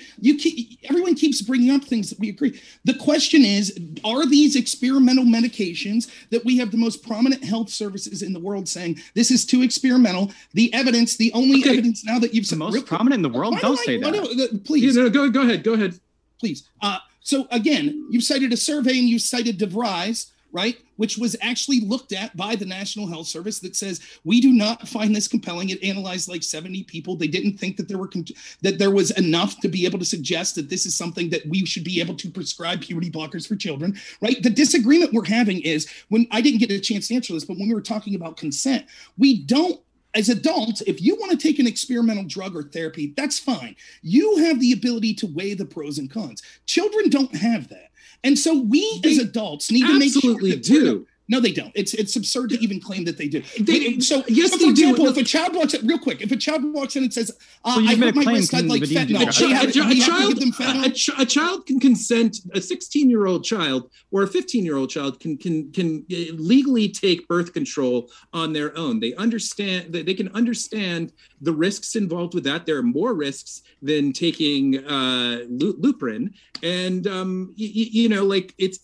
it's really the fact that this is trans related. Okay, so just real quickly, I have a question for you. I have a question. I just want to interrupt you. I just want to know. Again, the difference is birth control is a medication. Gentlemen, one thing is we do have to. I want to hear from CJ a bit more. If you have anything to say, CJ, I hate to do that, but just because it's been this has been a fast-paced one, so CJ has a mellow nature that I want to be sure if you had anything to add, you would be able to. There is a couple things for sure. So the first thing I would want to point out is just briefly in regards to the consent thing. I think usually we tend to say children can start to give certain forms of consent around the age of 16 years old. My understanding of puberty blockers is that you want to be like almost done with your treatment by 16, because logically you're supposed to be done with pubescency by the age of 16. So obviously you would like to block it before then, probably between the ages of 13, 14. I assume you'd probably start as young as 12. And my understanding of what I've read from other people, which to be fair is not as strong as it could be, has seemingly suggested exactly that. You start at about the age when pubescency would begin, which is sometime between the ages of 12 and 13, wanting to be completed with your roughly 24-month treatment by the ages of 15 and 16 when you start to enter your post-pubescency period, right? I don't know of anything that 12-year-old children are allowed to consent to. In fact, I remember even, just being in high school and I wanted to get like an aspirin because I had a headache, right, in my freshman year. They had to call my father and make sure that he got consent, right? Because I wasn't allowed to take the aspirin, nor were my technical legal guardians, which is what your principal at school actually is in that instance, right? Nor was he allowed to, because even though he was my legal guardian in that instance, it was a custodianship. It wasn't like his actual guardianship like my father would be, right? It's a ridiculous point, by the way, given what we've already. I'm just saying, I mean, I'll go on to explain why, but you're just making a completely ridiculous statement, because how is that ridiculous? Like it's ridiculous. It's ridiculous because I've outlined numerous times that it's not a child on their own just saying like, "Hey, I want that." They are going through rigorous meetings with various different types of doctors and psychological professionals, and they are hearing out and being explained with their parents all of the risks and benefits that are known with taking these therapies. It's you make it sound that's absolutely hang on. No, it's absolutely irrelevant because they're not making it on their own. You're making it sound. It doesn't matter if they're making it on their own. That's not the point. That's not the point. The point is that they're not capable of making the decision, period, right? For example, child marriage. Nobody in a child marriage is making it on the child's own, right? They have usually a religious official involved. The elder members of the family are involved. The other person's family are involved. That doesn't make the child marriage cool. Right? So is it okay if child all of a sudden develops some spontaneous consent? What if a kid has cancer? Like They're first off, their parents alone usually have to give the consent, not the child. So that's the first thing to get clear. The second thing, when a child has cancer, is frankly, that's not the same thing, right? You're talking about a situation. In Again, fact, if I could interject, chemotherapy by itself proves that it's not the same thing, because chemotherapy is literally an attempt to kill everything in the body. You don't do that for things that are normal. You do that for things that are so bad that you're going to die in the next 6 to 12 months if we don't do something. So right? CJ, I'm not sure if you agree with. Cancer is different than transitioning or anything of that nature. Like, it's just ridiculous to claim that children are capable of making these decisions. They're not. Here, look, I actually want to but the thing is, this is an aspirin thing. Okay, you see this on the back of this? It says not to take this unless you are 12 years of age. This is omeprazole. It's an anti-acid reducer. Once again, 12 years of age. Because they're bad for your liver, CJ. It's vitamin C. It is literally only vitamin C. It's not even medication. 14 is what it says on the back. Don't take this unless you're at least 14.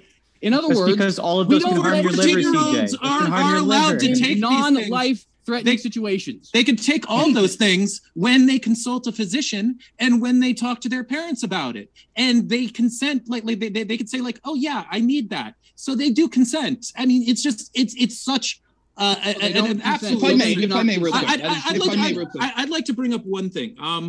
So when it comes to, because you keep on saying that these are experimental drugs, and that the outcomes, or rather the side effects, are a danger. So I just want to ask you both, just a yes or no would suffice. Are you guys familiar with an alternative that is not usually prescribed, or is prescribed less for gender dysphoria? Albuterol sulfate. Are you guys familiar with it? Not in particular. Okay, well, I just want to read you these side effects: headache, dizziness, insomnia, persistent cough, nausea, nervousness, shakiness, muscle aches, and more serious, although less common side effects include rapid heart rate and heart palpitations. So, I mean, how do you feel about? Do you guys think those outweigh the? Do you guys think those outweigh the fact that this is like a thing that can save people's lives? Do you think those minor side effects can do that? So what you're doing is reading off a medication that's been, it probably has nothing to do with puberty blockers. You're trying to get us in some gotcha. What it is, it's probably like aspirin or something that's prescribed. No, it's real quick. I sit here and let everyone talk. It's good. What we're doing is you're talking about drugs that there have been rigorous research on, including on children and the long-term effects of them. That's not, we're not talking about birth control. We're not talking about chemotherapy. The reason that parents and children can come to decisions on those sorts of treatments is because they've been assured by rigorous testing in the medical community, doing long longitudinal tests, including on long-term effects, as to whether or not those things are safe. So when you say, well, in reality, what happens is that these kids are talking with their doctors and they're telling them the side effects. What the studies are saying is the doctors don't know the side effects because the research hasn't been done. So even doctors if the doctor says, right? no, they don't. No, they don't.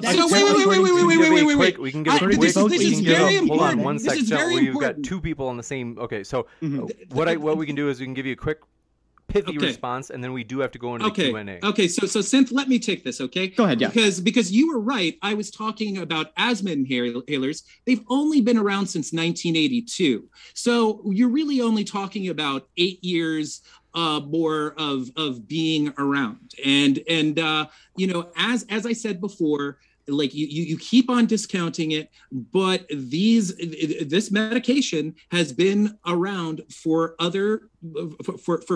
decades, far longer than it's been widely prescribed for puberty blockers, and they have not found these side effects to be more severe. And you have not outlined a reason why we would think just only in the case of prescribing it for gender nonconforming children, or rather trans children, is going to somehow inhibit a far worse response than we see in other humans who happen to take it. You haven't done that, and it's ridiculous. Sure. So let me just ask you point blank, just real quick.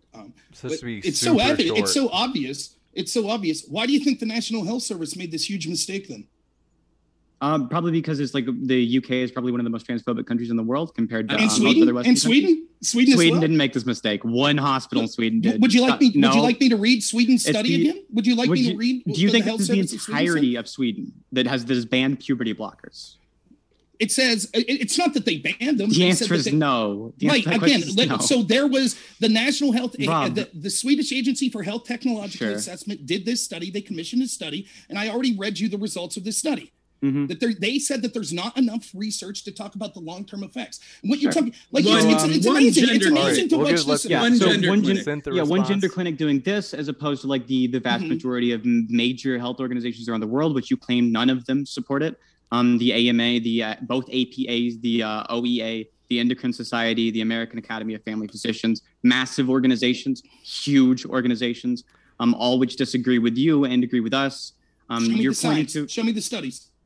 The issue is what you're doing now is you're not pointing to a study. What you're doing is you're pointing to the NHS going and doing an overview of other studies. They also did overviews of studies, right? So when you point to the NHS doing this and say, this is legitimate from my side, but we can't do the same with every other health organization in the world, this seems remarkably unfair. No, please. Maybe you misunderstood me. I welcome you to show these health agencies saying, here are the 9 studies we looked at and here's our conclusion. Go ahead. Sure. I think it's absolutely...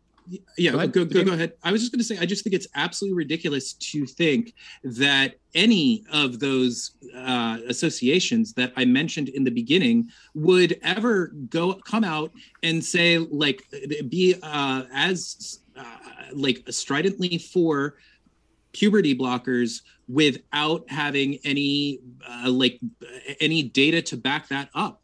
I mean, that's not how medicine works. They work off of data. They don't work off of feels. Right. And so when I cite evidence, when we actually see, the difference is the side I'm citing went through the study. You could read the study and how they go through it and how they came to their conclusions. When I read that real quick, Rob? when I read that NHS, or when I read that Sin says, oh, they're transphobic. We discount them. They're transphobic. And then you say, but we have to trust these other organizations. That's literally what you said. That's literally what you said. I didn't say the NHS was transphobic. I said there's an explanatory factor for why the NHS in particular would have a more right-leaning view on this than every single other organization we can provide sources for, like, for example, the APA. The APA didn't just feel about this. They did go through the studies, right? They did do that. See it. Sure. So I can link you the specific APA action thing, and they'll go through the what they think about the data here. We can go over we can go over other things as well. Do you want to just link that? I'll link all of these to you. Sure, link it, and then tell me. It's in the chat on the right side, right? So I look for them, yeah, sure. So it'll be nice to see where they're saying, we looked at these 9 longitudinal studies, and here's how we evaluated the control groups that they had, the methodology that they had, whether or not we had confidence in their conclusion. I totally welcome that. I do want if you look on the right side of the screen, you should see those, or a handful of those. You want to go over from bottom to top? You can? Sure. Go for it. Sure. So the APA, they source the American Psychologist, Volume 79, number 9, 2015, which also sources studies here. But the overarching conclusion here is that the APA absolutely does agree that this is a legitimate means preventing a lot of means of just.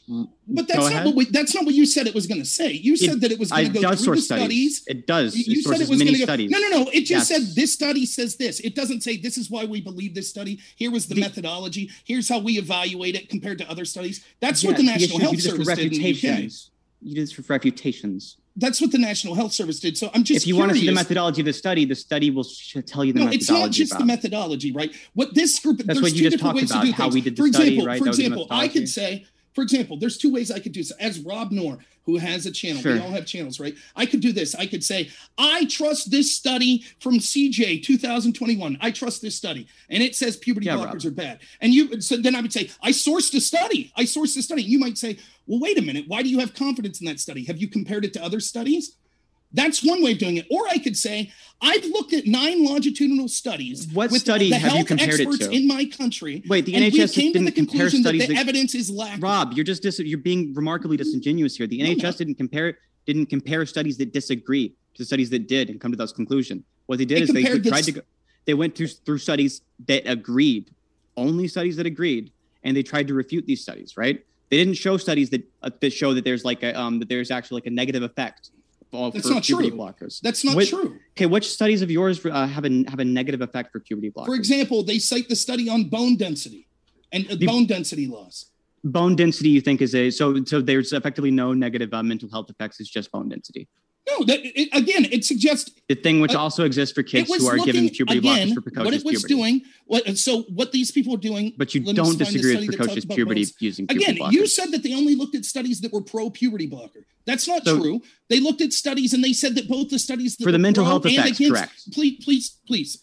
They looked at studies that were both for and against puberty blockers, and they came to the conclusion that they did not feel that there was a large enough body of evidence to make a conclusion either way. And therefore, we shouldn't be using children as guinea pigs testing unproven medication without a large enough body of evidence to determine whether the medicines are necessary and they don't have harmful source side is the effects. NHS being neutral about it. Correct. And we have a bunch of organizations that are affirming actively our position. No, what you have is a bunch of organizations that are just citing sources and they're not looking at those sources in the methodology. You don't think this was the first group not that looking at the methodologies? Yeah, that's exactly what I'm telling you, that these are people that just want to say this is our opinion and we stick with it, but they haven't gone through, they have not done the work, the scientific work to go through and look at these studies and make comparative analysis to determine whether or not that they are. Can Vadim get in here? Rob, it's so embarrassing to no, it is embarrassing to assume that these again, the endocrinology, what are they called? The Endocrine Society, literally the largest group within the world, the largest and most respected group. To think that they would just be like, yeah, we like this, but we have absolutely no data to back that up. I mean, to genuinely think that that's the way that huge medical bodies that are literally the most respected within their relevant fields, that's how they do things. Do you want to hear the? Can I quote the Endocrine Society? Can I quote the Endocrine Society real quick? Can I quote them, please? Please, this is very important. Yes. I'd love to hear your cherry picked. Your cherry picked. Let me quote them. James is trying to say something. We are. Let's have CJ have the last word. We haven't heard from CJ a lot, and then we got to go into the Q&A. It's already been 2 hours, so go ahead, CJ. I just want to point out, you just claimed that the NHS operated that way, that it's because of some level of transphobia, right? That they come to the conclusions that they come to, or because of that is literally explicitly what you claimed. You said that Britain is the most transphobic. Slightly misinterpreting. I understand why. If you want, I can clarify. Go right ahead. Sure. So I don't think that the reason the NHS operates this way is because of some kind of like active transphobia or bigotry. I just think they're in an environment where that's going to be like a lot more common than other places. And so that can affect their judgment. But if you'd like, you can go ahead and get the last word, and I don't want to eat into your time. Well, that still even totally works with what I would be trying to say. And in fact, I would even say, I would question, well, what about when all of these different organizations said something different about transgenderism or about anything for that matter, nymphomania, homosexuality, all that other kind of stuff? Like, were they all still, they're all highly respected, and so it's really important, right? Was it still all that stuff then, or was it at that point because of maybe some level of bias, some level of environment, they grew up in whatever it happens to be, right? It doesn't really matter. The point is they were wrong, and they were wrong because of human agenda, really, even if it was subconscious, right? I totally think that such a thing could occur. In fact, I'm just curious. Simple yes or no would be fine. If you want to explain, you can, but I'm just curious. What do you guys think about medical marijuana? Good, bad? I don't really care about it. I mean, I think it's good, but it can have negative effects. It can have positive effects. I actually agree with you, Vadim. Did you know that most of the most well-respected medical organizations in the world, even despite clear evidence to the contrary, would disagree with what you just said? In fact, it's in the United States, at least, it's listed as a drug with no discernible positive medical effects whatsoever. Now, obviously, that's not the question, right? We're not talking about weed. But notice what we have now here. We have an issue where now you have to come to a conclusion. Is it because of bias that they have decided that weed has absolutely nothing there? And if it is because of bias, then how come it's not possible for them to be biased on this issue? And if it's not because of bias, then obviously it's due to some methodological issue. How come it's not the same? How come we can't say the same thing about methodological issue in this one, and so on and so forth. In other words, just because these medical groups have certain opinions, what does that actually mean? We know that, for example, certain societies' views on these things are changing. We expect that the majority opinions might change as well. What does that? What impact does that actually have on the question itself? Especially considering that, I mean, I only mentioned a couple, but there's a litany of things. I can guarantee that both of you disagree with the APA and numerous other well-respected psychological groups. I'm not actually sure about that. In the case of medical marijuana, CJ, I don't know much about it, but I'll admit that what the evidence I have seen in favor of it being used medically seems to not be the strongest in the world. It does seem that it has some legitimate uses in terms of like stress relief, which I wouldn't think that most organizations would disagree with this.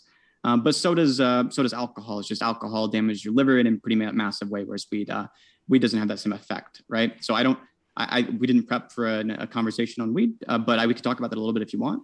Well, and maybe I won't pursue it just because I don't want to change the topic. But my only point in bringing do you want me to answer that very quickly? I can answer it go ahead. Two sentences, which is just that. I would like to see the literature. I could actually see, because I often see people completely making wild claims about its efficacy. So if I read the literature, I might be convinced otherwise than because I'm not that well versed on the literature. And all fair. And like I said, I won't pursue it because I know it's not the topic of the debate. But the only point was just to say, it's very common for us to come to different understandings than the experts. The experts themselves seem to change. I mean, there's been like 6 DSMs, each one with very contradictory information compared to the other one. Sometimes that's because of evolution. Sometimes that's because of a devolution of some kind. Regardless, things change. People's opinions change. People's interpretation of the evidences change. And I don't think just because we have groups saying, well, hey, we affirm this, knowing that we live in a society that is getting more towards affirming this, that just doesn't seem to mean anything to me. Like it's the same thing. That applies to the NHS, jump into the Q&A. Yeah, that's okay. I'll something grant real quick. I've waited patiently. It'll take me 5 seconds. Hold on 1 sec. Because I know everybody wants to still add points, but I want to jump into the Q&A just because we do have a number of questions to try to get through. And so I'll answer it in the Q&A. I'll say it in the Q&A. Folks, I do want to remind you, our guests are linked in the description. We highly encourage you, if you haven't already, what are you waiting for?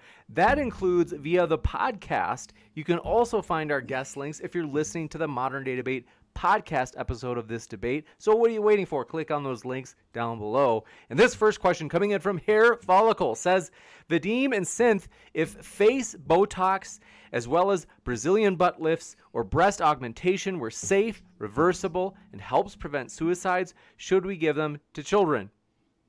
If they prevented suicide, yeah, but I don't think that's true. Gotcha. And, well, Vadim, if you have a response, we'll give you a chance. I think that's his response is just fine with me. I don't think. I'd like to wait for a better question. This one from Patrick Smith says that famous picture of Nazis burning books was from the library of Magnus Hirschfeld, who experimented with children, hormones, and sex changes. History repeats itself. F around and find out. Oh, yikes. I don't think the CJ or Rob advocate in favor of what that guy was saying. Yeah, that's a little out there. So I'm not 100% sure what the commenter is saying, to be honest. And perhaps the Nazis are going to come back. They're likening puberty blockers to the experiments that Nazis performed, supposedly. That's what? No, they were saying the Nazis burned books of people who were trans. This is true, actually. Okay. A lot of Nazi book burnings were about trans science, and we were set back a lot of years because of that. Okay. But this guy's been saying history repeats itself. Fuck around and find out, implying he believes the Nazis are going to come back and he advocates for it. This one coming in from. Whoa, okay, that's real rough. Yeah, it's weird. Yeah. P. Barnes says, question for Rob. If the wealth of studies and data was increased to a level you thought sufficient, would you support these treatments, and where would that level be? I think first I'd just like to say, because I didn't get a chance to respond, U.S.-based Endocrine Society in 2018 concurred with the finding of weak evidence, stating the findings of benefits of hormone interventionals in terms of psychological functioning and overall quality of life comes from, quote, low quality evidence, which translates into low confidence of the balance of risk and benefits. So yes, they admit that the evidence is low quality, and they still have made that declaration, which goes along with what this question is asking. Yes, if the preponderance of evidence shows that a treatment is better for people and it helps them, and that the benefits outweigh the cost, and we have a significant amount of scientific evidence to suggest that, then I wouldn't be against these sort of things. We'd still have to be very judicious in how we apply treatments, but that's the case with any medical treatments. And I think that right now that there's too flippant that we're giving these things. And as many people have said, including the people that one of the gentlemen who started the Dutch protocols, that we don't know why. Rob, can we do this at like when we have a chance to respond to you, right? Because you're Q&A. This is Q&A, like more. Right. I know you cited the Endocrine Society, and then I wasn't given a chance to respond. Then I responded. Now I'm answering the question. CJ got the closing statement, right? Cool. Okay. Anyways, I didn't interrupt you all when questions were asked you. So if these weren't questions you were answering. Sure. And it goes right along, because what happens is that we could see that there are people giving these prescriptions with very low quality evidence. We should seek high quality evidence before we give these sorts of treatments to children. Yeah, and so what I would Hold say on. is Let me just check. Okay, technically they said it's for Rob, so sorry to CJ to cut you off, but just because we don't want to have too much. Is there, let's see. This one, Duck Commander says, first question, did Rob really suggest that doctors are getting kids hooked on puberty blockers? I mean, yeah. I mean, again, if he's asserting that they are selling them for profit, and that's something that he's worried about, I think that's very much implied by that conspiratorial thinking. It's not just. Would you mind if I went to the bathroom? But that's Go for it. Okay, thanks. It's not just for profit, but it's also sort of, we see the politicization of science. We can see it around COVID, where all the scientists said it came from a lab, and then they admitted, oh yeah, it looks like it could have came from a lab, but we didn't want to help Trump. Science isn't bereft of politics. So there's kind of the cultural environment going around, the politics going around, financial incentives and things like that. Yes, just like they got them hooked on ADD medication, just like they got people hooked on all sorts of things. It's not just that they're greedy. They might think that it's also useful, but certainly the evidence seems to suggest that they're prescribing it far more now than they used to. And people are, once they get on it, they don't really get off that pipeline. And you would agree that it's completely understandable that there would be more people taking it by virtue of the fact that trans people are more accepted within society, that people have more access to information about it on the internet. I mean, that's pretty understandable, right? But the rates that they see it's increasing is even worrying the people that wrote the original papers on trans health, like the rate that it's occurring. And it could. Would you also concede that I will concede that could certainly have something to do with it? Will you concede that there is political momentum and there are parents encouraging children to be trans that otherwise? No.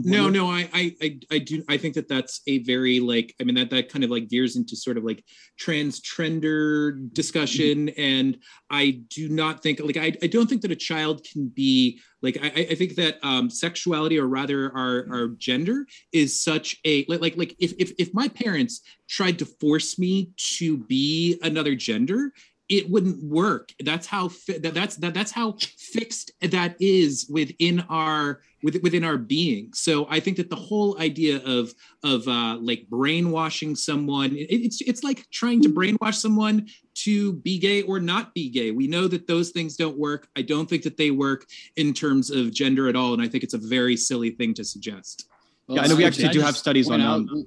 Go ahead. Like, it is interesting you bring up the gay thing, because fun fact, it is actually well known that you totally can get people who seemingly had no homosexual proclivities whatsoever to start to become very interested in homosexual sex by virtue of exposure over long periods of time. So that in fact, that's a big portion of how you have like gay for pay pornography.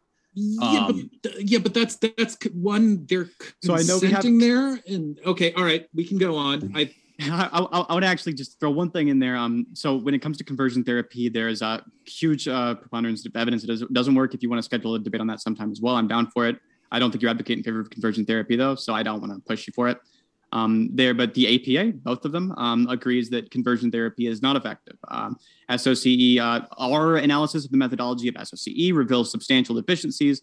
Due to these limitations, the recent empirical literature provides little basis for concluding whether SOC has any effect on sexual orientation. So this is, I'm not sure that the inverse of SOC would work. And I just want to say, if you have that debate, you have to bring back Milo Yiannopoulos. You could convince children. You could convince children. Why is there a propensity then for trans advocate parents to have trans children? That's a there's an obvious reason for this. That's an absolute misconception. Like there have been lots of people who have claimed that. Like for instance, Avery Jackson, who was on the cover of National Geographic, many people said that about her. Blair White said that about her. But if you look into her, she actually didn't even know, that is, the mother didn't even know what transgenders transness was, and she became an activist after the fact. After her child, she realized had gender dysphoria. So I've never seen an example of, I really haven't. That's not true about Avery Jackson. No, I don't know about that specifically, but certainly it's true that, and if the truth is that if you're saying that gender is so ingrained that parents can't convince their children otherwise, then we wouldn't have seen a mass increase in people that were trans, because it wouldn't have mattered if parents said, we hate this, we hate this, we hate it. You're saying gender is so ingrained that you parents can't convince people. They're still trans even if they're not presenting, right? I've conceded that yes, as we've opened up more societal acceptance for trans, clearly that could lead to more trans people, but you're unwilling to say the inverse.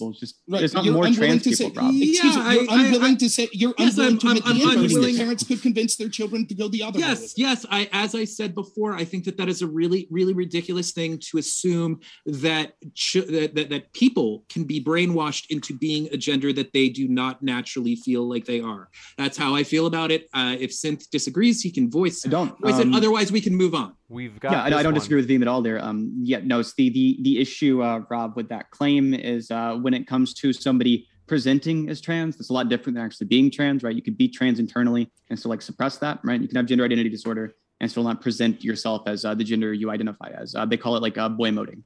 This one comes in from Sunflower. Says, Vadim, have you ever seen Space Jam?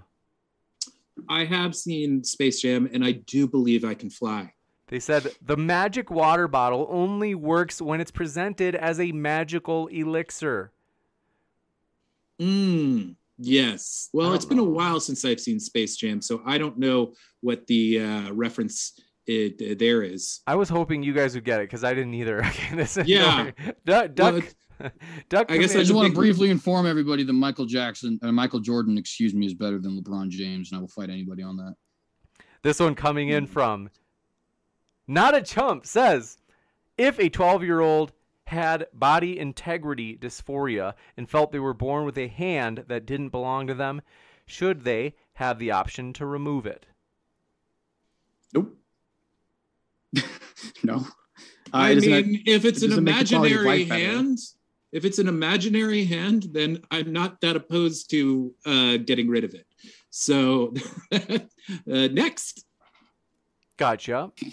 I think they mean they have a hand just like you or I, but they have this, I've never heard of body integrity dysphoria, but they're saying that the person apparently has a belief of this isn't the hand I'm supposed to have. It's like someone. Show me some sort of studies that say that is a real thing. We're not talking about age. You know what? This person is basically making an elaborate attack helicopter joke here. It's not really it's a troll. So let's move on. So with body dysmorphia, and that it's nice. Yeah, but this person said body dysphoria, didn't they? Okay, which is just not real. Those are very different things. Sure. For example, there have been stories where people, for example, have said that they felt that they wanted to be blind in one eye, or that all sorts of things that people have done. They thought that they had an extra limb. That's true. It's very rare, but it's true. Those people have existed. But it's good to get the concession that you think that there needs to be a significant body of scientific evidence before we allow people to have these sorts of alterations to their body. Removing a hand is not the same as puberty blockers. It's both interactions that affect the natural course of how someone would grow. It's good to know. Sure, it's different. We would have laughed, just like we would have laughed 20 years from now. We might be having you on this panel saying, of course, they should be allowed to chop off the hand. The APA says it's okay. Just like 20 years ago.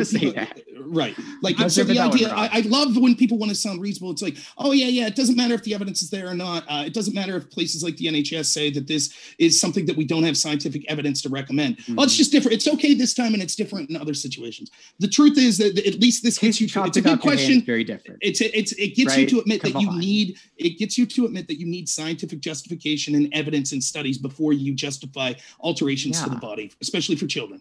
And the fact that you don't think that those exist is just beyond me, especially since Synth has, contrary to what you've said, he has provided some. Anyway, next question. This one coming in from, do appreciate your question. Got that one. So we'll get into the standard questions. Forward Tribe says, my son, let's see, has kind dysphoria. I think this is something that actually does fit Vadim's point earlier about it being like an attack helicopter type of thing. Toto Kaka says, different question.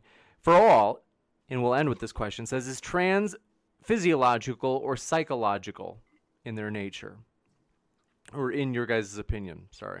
Now granted, I'm not, some expert or anything like that, so I don't want to pretend that I am, but personally, in fact, when I wanted to get to some more philosophically inclined stuff that I never did get to, but I do think that it is a psychological thing. I think that it is, I don't know what exactly it is because, like I said, I'm not an expert, but I think it is a sign of some very serious psychological trauma. And that's obviously my own opinion, but I would. Your opinion should be based on data, right? You have any sources that say it's based on trauma? Well, I do certainly have a lot of things that indicate that people who are put in situations, for example, like you're really not just trans in general, but LGBT in general. There does tend to be links with childhood abuse, with links with. So the answer to my question is just no. No, I was just saying that there is links to like people who have these different things. They certainly have. Does Rob want to answer the question? Because I want to crack at answering this as well. Sure. If you want me to answer first, that's fine. Go for it. I'm not sure exactly what the answer is. I think that it'll be psychological, that it's more of a mental disorder or illness, but it could theoretically be a physical illness.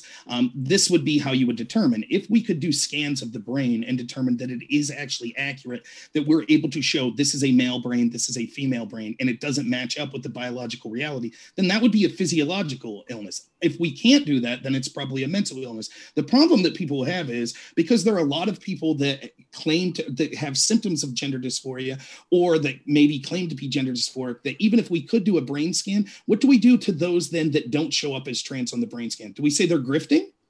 They're not really trans? No, gender dysphoria and being trans are the same thing.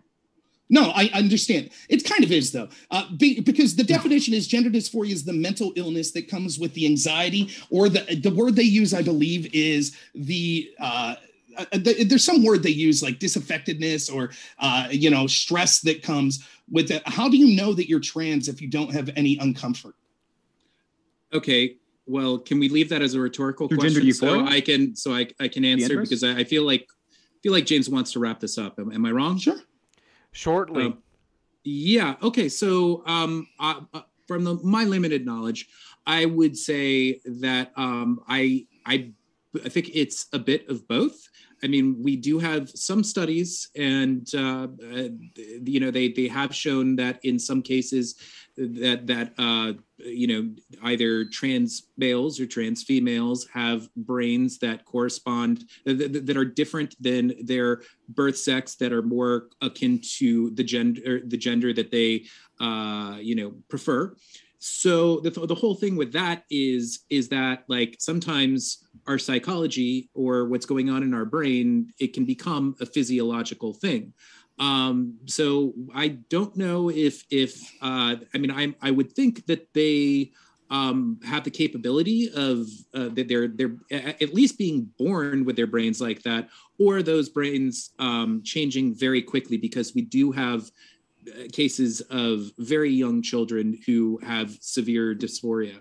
So yeah, I mean, I guess my answer to the question is that I think it's a little bit of both, and it's definitely an interesting question. I think that as the years progress, we'll have a better way to answer that.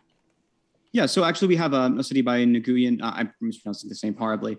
Nguyen, probably. Nguyen, yep, that's it. Yeah, from 2018, that does show a neurological basis for what seems to be gender dysphoria even before hormone treatment. You can see that there are aspects of the brain that look more like the identified sex than natal sex.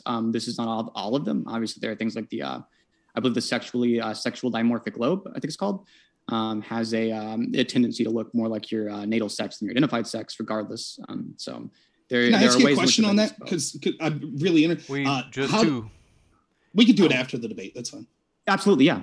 This may be an opportunity. I have to tell you, folks, if you want to hear more, if you want to hear Rob's question, if you want to hear the answers from Synth and Vadim, and if you want to hear more from CJ as well as on these issues, click on their links in the description. We really appreciate our guests, folks. And so, hey, if you're like, oh, who's this? Like, those are interesting arguments, huh? Well, you can click on their links down below, and that includes if you're listening via the podcast. So I want to say thank you very much, Synth, Vadim, Rob, and CJ. It has been a true pleasure to host you guys tonight.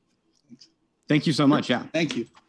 Absolutely. I will be 100%. I will be right back in just a moment, folks, with a post-credit scene letting you know about upcoming debates. But as mentioned, we do appreciate our guests, and so you can find their links below. I'll be back in just a moment. Hang tight.